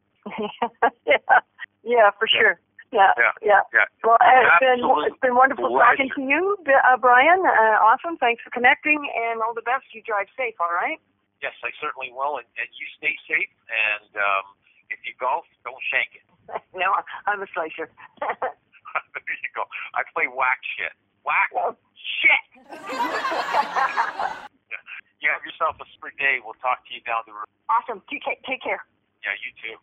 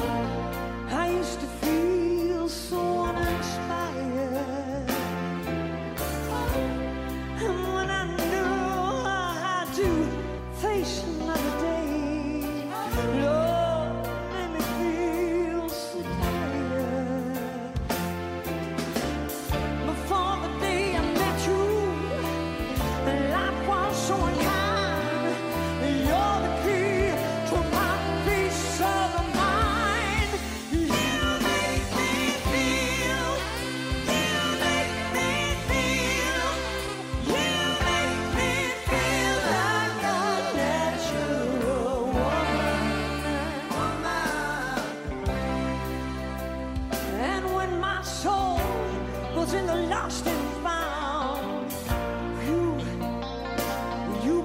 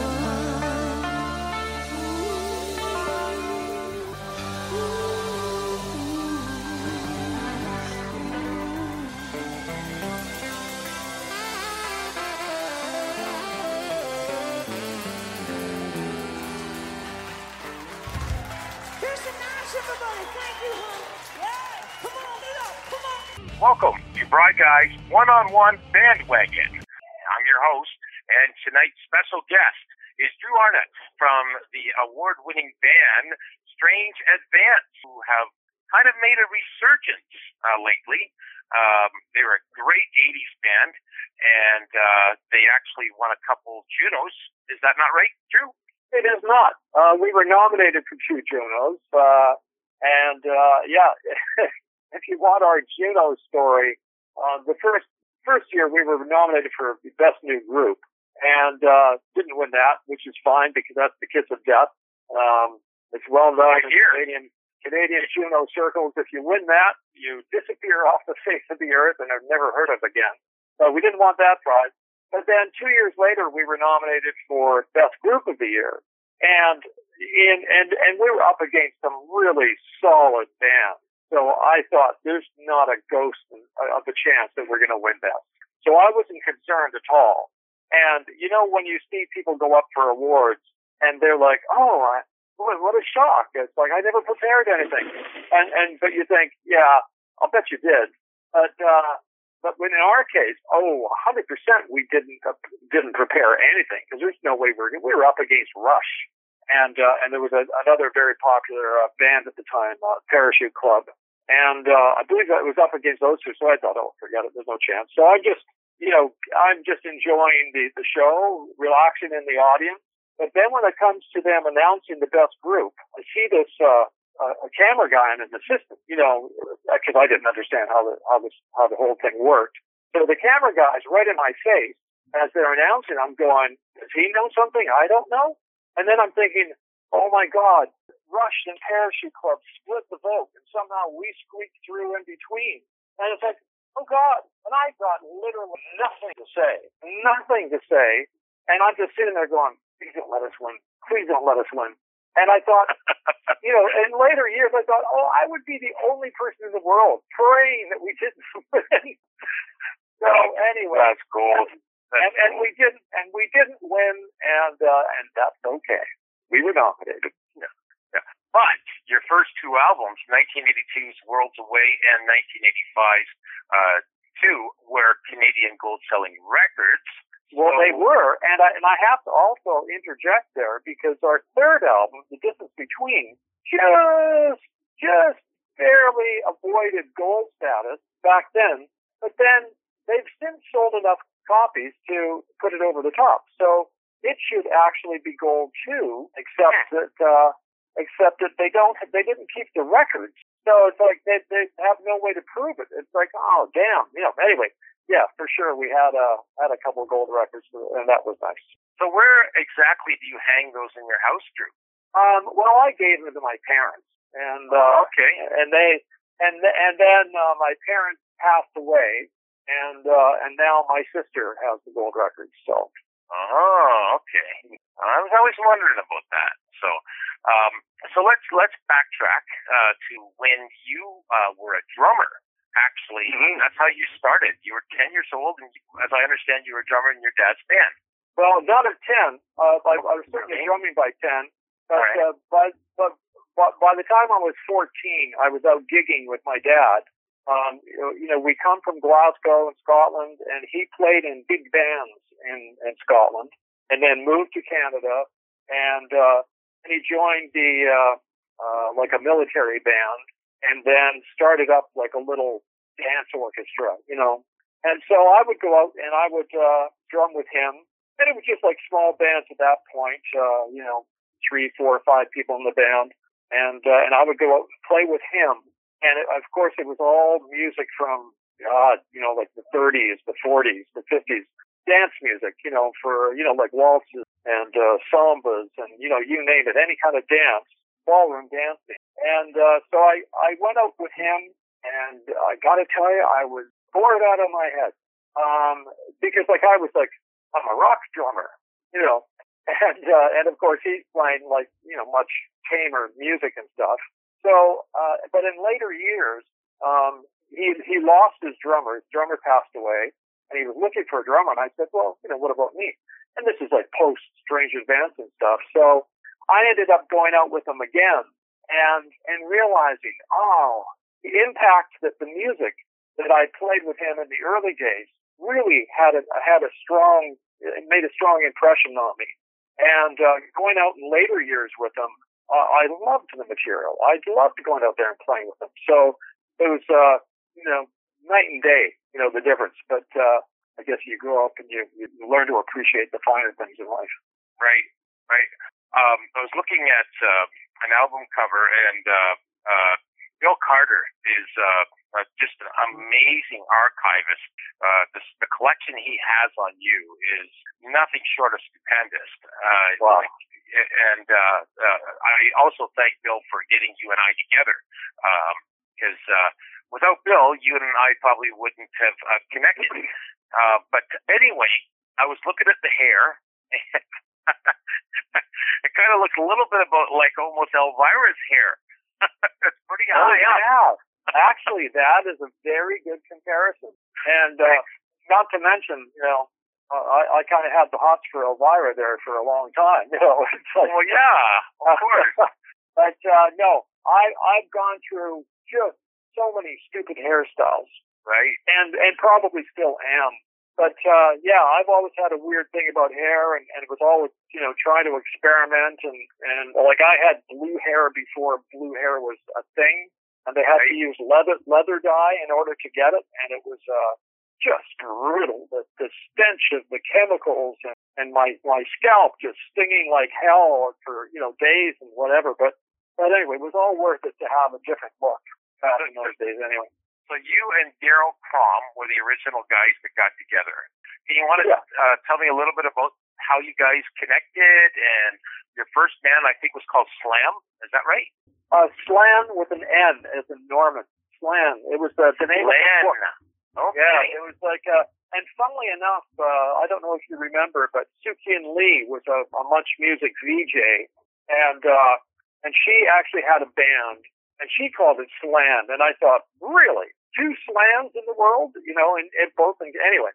So, yeah, I put an ad in the paper, because back then, of course, pre-internet, that's what you had to do in order to reach people. So I put an ad in the paper, and shockingly, Daryl answered. And I say shockingly because if you knew Daryl, like these days, that would be the last thing he would ever consider doing, is calling some stranger and saying, hey, I saw your ad, whatever. He says, that's not Daryl these days. But back then, he was brave. He called me, and it was like, I think, trying to remember the wording of the ad, looking for singer to join the Glitter Brigade or something like that.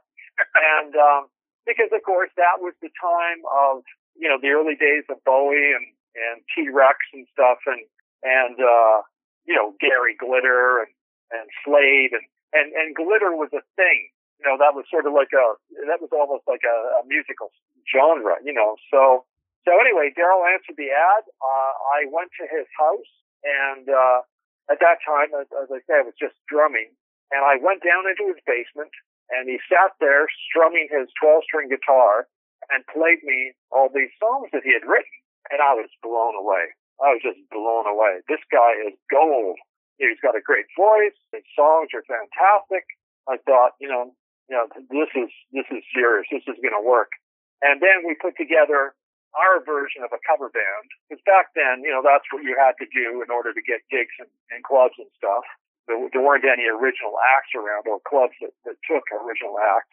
So, we, of course, were both into all those English bands, as well as progressive rock. So, Yes, Genesis, King Crimson, all that kind of thing. So anyway, we put together this band, and we played very esoteric, never heard in these parts, songs by all these bands, and we would introduce Vancouver to, the latest Sparks album or whatever it was we were listening to, and so yeah, we played the clubs and actually got fired on several occasions because we weren't, we weren't like a real, beer drinking kind of band. We were sort of a little bit more, as I say, very esoteric choices in material, and people are yelling out for ZZ Top and and we're giving them Watcher of the Skies by Genesis. You know, it wasn't what they were looking for. But we had our fans, and we had a good time in the band. And then Daryl and I ended up hating each other's guts, and that happens in bands. So I got bought out of the band and ended up buying a lighting rig and went out on tour with a band called Sweeney Todd, which included Nick Gilder and Jim McCullough, who went on, of course, to write Hot Child in the City and a whole bunch of other hits. And so I was on the road with them, and then finally Nick and Jim left Sweeney Todd, went to L.A., and I ended up leaving the band, and that was pretty much it for a couple of years until I got a call from Daryl, who at this point decided he liked me again. And just to backtrack on that, Drew, you have a great story with Jim McCullough and David Bowie. Can you share that with our listening freaks? Well, yeah, Lan was playing a Vancouver club called Oral Can Harry's, and it was like one of the premier clubs in town. And one night, our bass player came up to me and said, "I never believe who's here." I was like, "I give up who?" "David Bowie." So we run upstairs because they had a second, a little sort of jazz soul kind of room upstairs, and I look. Yep, there's David Bowie sitting like 10, 15 feet away from me at this table, surrounded by really big black bodyguards. Definitely there was no chance of anything bad happening to him. And I thought, I can't believe it's like I didn't want to interrupt him. I didn't want to say hello. I mean, it's a bit rude and it's not the right time. So I thought, I'll meet him some other time, But anyway, I was telling Jim McCullough, my friend Jim, about this, and he said, "I was there. I was in the club, when Bowie was there." And he told me his story of how they were climbing the stairs up to the second floor, where Bowie was, and Bowie at that precise moment was coming down the stairs, and Jim was with his girlfriend, who's now his wife at the time, Barb, and when Bowie reached Barb, he just reached out, grabbed her, and gave her a big dip and a big kiss on the lips. And Jim's just standing there paralyzed. It's like, okay, what do I do? This is David Bowie. Do I punch him or do I ask for an autograph or, what? So, it was an interesting moment. Actually, David Bowie went home with a girl that we knew. So, and we were all like, what happened? Tell us all about it. I'm not saying anything. It was a magical moment. I'm keeping it myself. It's like, okay. So, that was the end of that. But Bowie had his limo. It was like a blue limo, or I'm pretty sure it was a blue limo parked outside that he had just used in The Man Who Fell to Earth, the movie that he had just starred in. So, we were young and quite impressed by the fact that this was the actual, I'm touching the limo from the movie. So, it was very cool. But you had your shot and you just didn't take it, eh? Well, I've had experiences like that.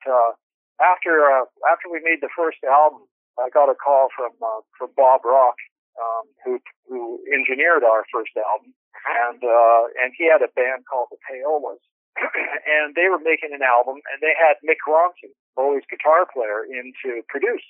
So they asked if I'd like to go in and play some synth on a couple of songs, and it was very nerve-wracking because Mick Ronson is a great keyboard player, a great guitar player, a fantastic arranger, etc., etc. And it's like, well, why do you need me? It's like, I'm sure he can come up with lots of great ideas and sounds and stuff. But anyway, I went into the studio, got to hang out and meet Mick Ronson, and I asked him at the time, would you be interested in doing some string arrangements for us on our next record? He said, yeah, absolutely. So he gave me his phone number and where we're staying in Toronto and stuff, and which I still have. I treasure it. And then when it came time to make our next album, Bruce Fairburn, our original producer, his schedule was messed up, so he couldn't do it.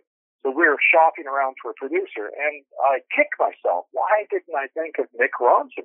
You know, because he's an awesome producer.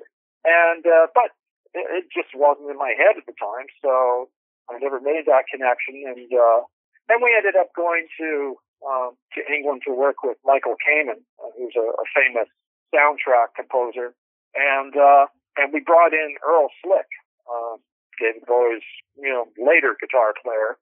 Right. And so, and the cool thing is, you get to sit around these guys, hear all the stories, and what's it like, and how did this go, and so it was pretty interesting. We got a lot of Bowie stories off of him. That's cool. That's very cool. So We Run actually is probably my favorite song that you guys play. I have many, but that one stands out the most. And the way that the story was told to me, I caught it on YouTube. I just want to reiterate it with you, and then maybe you can fill in the blanks. You sang vocals on it, and actually, it was Ed Shaw was your lead guitarist, and Derek Giles played drums and backing vocals. And No. Okay. Ed, what happened was Ed was around while I was writing the song. All right. And he had some suggestions. He said, what if you did something like this? And he set up a delay pattern, which I loved, and I loved his ideas and stuff, which we incorporated. There's actually a little of Earl Slick on the record as well, but no, Ed and Derek didn't actually play on the record. Okay. Ed just supplied some awesome ideas for me. Right. Okay, and then he brought it back to you for your approval because it had echoes in it, and it had like a very sync type mellotron bass is how it was kind of mentioned, and it basically ended up being you that produced it. And what I want to know though, what was your inspiration for that amazing song, Drew? That song is just, I mean, I've heard a lot of people make reference to it, but I kind of want to know what you really came up with when it was We Run. I'm going to kind of put you on the spot if you don't mind. Yeah, no problem. Well, most songs I kind of pluck out of thin air. It's just an idea that, and it comes into my head, and I might develop it, it might become a song, whatever, but I don't really have stories about most songs, but that in particular, I had a dream. And in the dream, I saw there were a couple of scenes. You know how dreams are. It's like, one weird thing follows another, and who knows why you dream whatever you dream. But I was on the side of this hill looking down.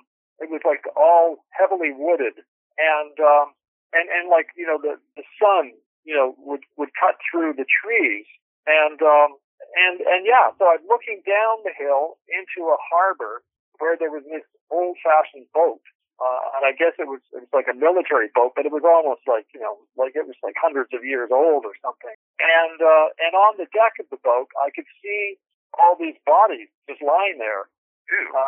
Yeah. Frozen smiles from men returned. They never even left this place.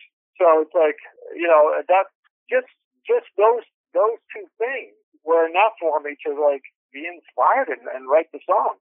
Yeah. So, and as I say, Ed came up with this great delay, which I incorporated throughout the song. And it's just the feel of it. And once you're bubbling away and you've got an idea you're working with, and you just run with it, and you just see where it goes.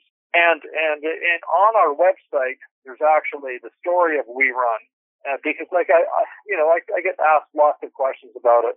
And when I was writing the story about it, I had no idea how many people were involved in the creation of the song and the recording. I mean, you have a tendency to, well, I do anyway, just to sort of forget the specific details and just remember the generality of it. And if anyone had asked me before I wrote that story, it's like, yeah, I wrote a song, I produced it, and it worked out pretty well. It's like, yeah, and then when you stop to think of it, though, it's like, oh, yeah, this guy contributed this part, and somebody else had a great idea for that, and anyway, I was just helped by all sorts of people, and it was a very collaborative thing. Yeah, it's a very unique song because it has such an incorporation of instruments in it, and including the violins as well, right? Well, I love strings. I just love strings, and if anyone is looking for a birthday present for me, like a string quartet would be awesome. Just deliver 4 string players to my place anytime you want. There you go. Yeah. But and that's what actually got me into of course, like we've said, I started off drumming. When I left high school, I borrowed a couple $1,000 from my dad, and supremely supportive and nice guy. And I went to London, England, and bought a Mellotron because, like I was saying, we would play music by Genesis and King Crimson and Yes, and a Mellotron figured heavily into their sound, and I loved the sound of the Mellotron because it gave you, the sound of strings, legitimate strings, which had never been done before. It was like an analog sampler. These days, it's all digital sampling, but back then, there wasn't anything else on the market. If you wanted that sound, you had to buy a Mellotron or a Chamberlain, but yeah, so I bought this Mellotron and came back with it, and I would incorporate it in anything I wrote. And half the time I'm writing songs on the Mellotron, which is kind of a weird thing to do, but whatever. And so the strings on We Run, they might have originated on a Mellotron. When we went to England to work with Michael Kamen, the first thing he did was call up his friend who had a Fairlight sampler, and that was like the first, digital sampler, the first decent one anyway. And his friend was Hans Zimmer, who is another huge soundtrack guy. If you go through Hans Zimmer and Michael Kamen's discographies, you will find out that they wrote, half the music for all the movies, all the great movies that came out in the 80s, 90s, 2000s, whatever. And of course, Hans Zimmer is still going strong in that regard. So anyway, there's Michael Kamen in the studio with Hans Zimmer playing his Fairlight and spitting out all these fantastic ideas, and he would just call out to Hans, like, give me a French horn, give me a clarinet, give me a viola, give me a cello. It's like, whatever. And he would just start recording, and it was then that I realized that I will never be a soundtrack composer because they have to work so fast. When a movie is finished, music is the last thing that gets done.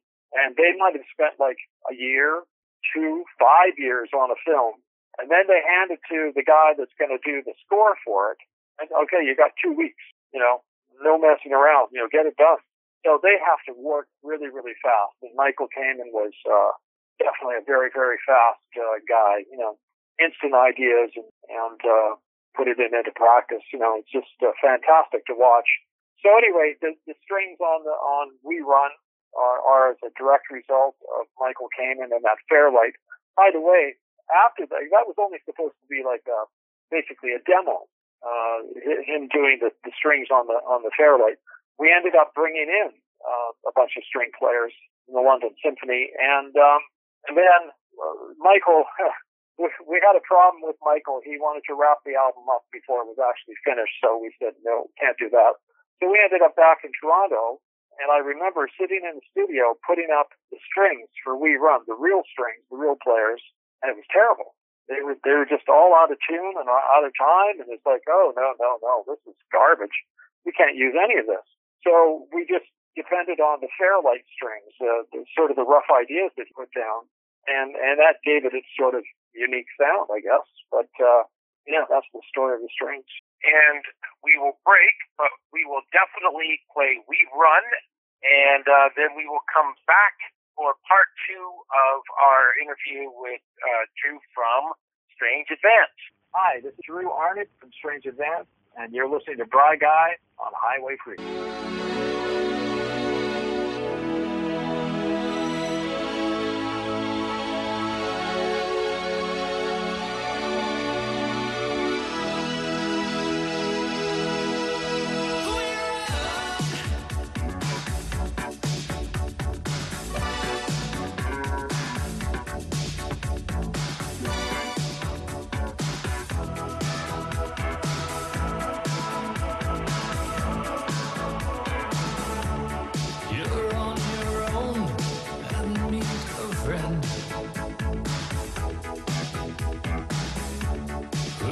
doesn't kill, but wounds for life.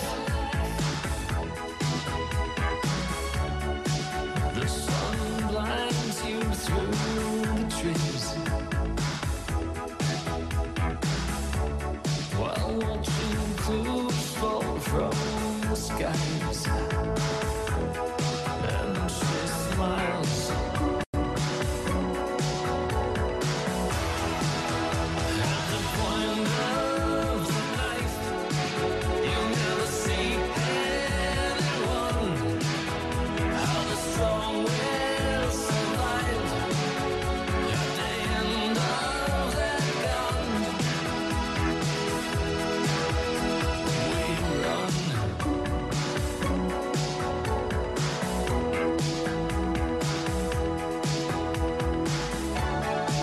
Frozen smiles for men return.